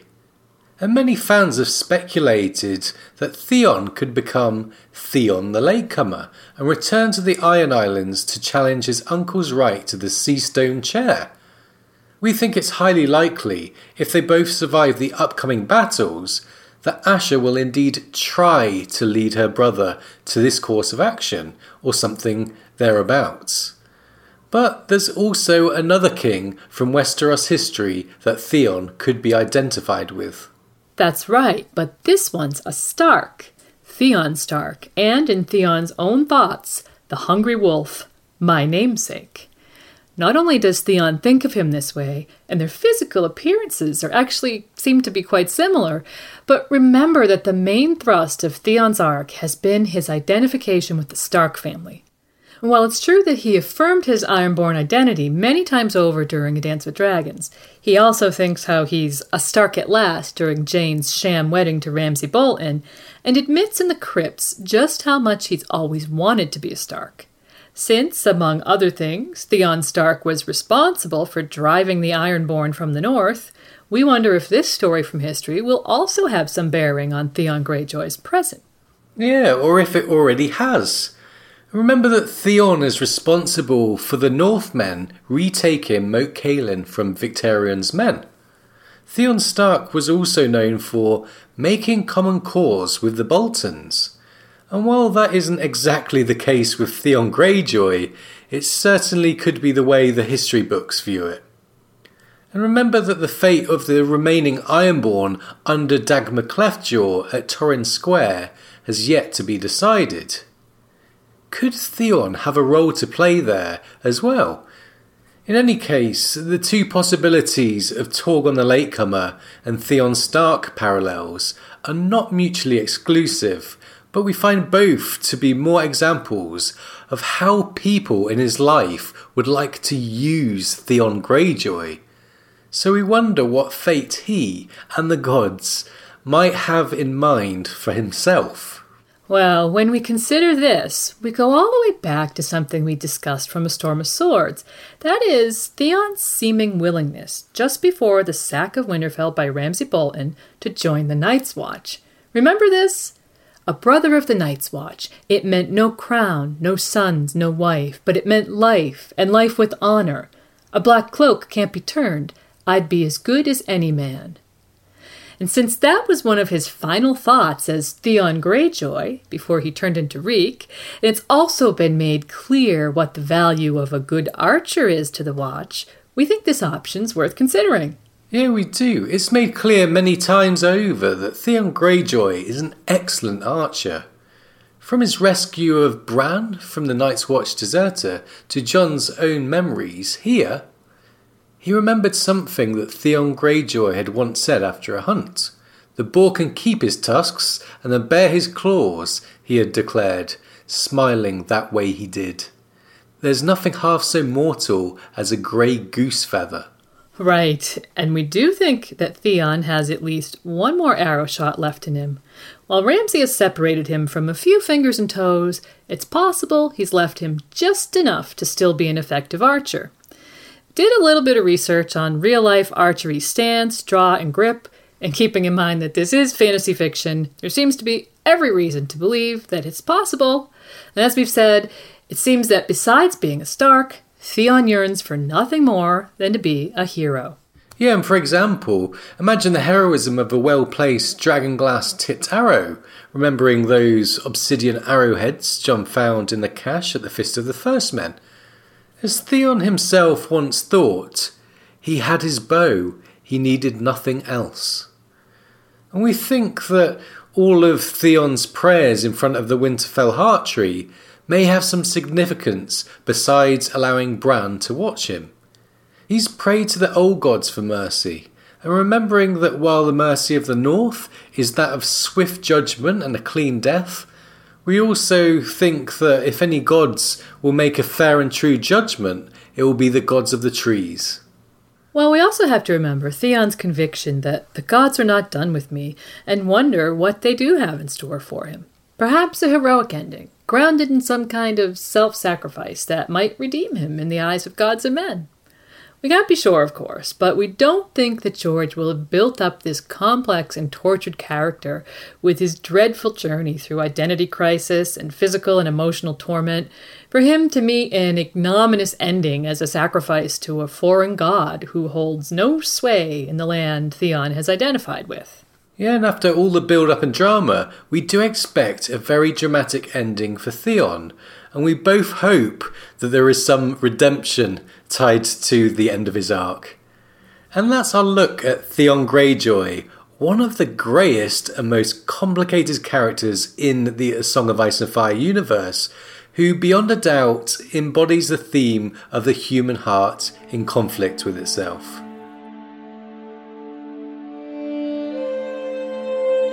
The heart tree knew my name, the old gods. Theon, I heard them whisper. There was no wind, but the leaves were moving. Theon, they said. My name is Theon. You have to know your name. Thanks so much for joining us, and we hope you've enjoyed our look at Theon today. Up next, we have a look at the political situation in the North with an episode called The North Remembers, so we hope you'll come back for that. Now, as usual, it's time to give credit where credit is due. So thanks to George R.R. Martin for Westeros and complex characters like Theon Greyjoy, to Nine Inch Nails and Kevin MacLeod for allowing us to use elements of their music, and to Beige Lunatics for You Have to Know Your Name. We'll link to them on our website. Visit RadioWesteros.com for quick access to all our podcasts. You can also donate and comment on our content there, or connect with us via Twitter, Facebook, Google+, or Tumblr. Thanks again for joining us. We'll see you next time with The North Remembers. Bye for now.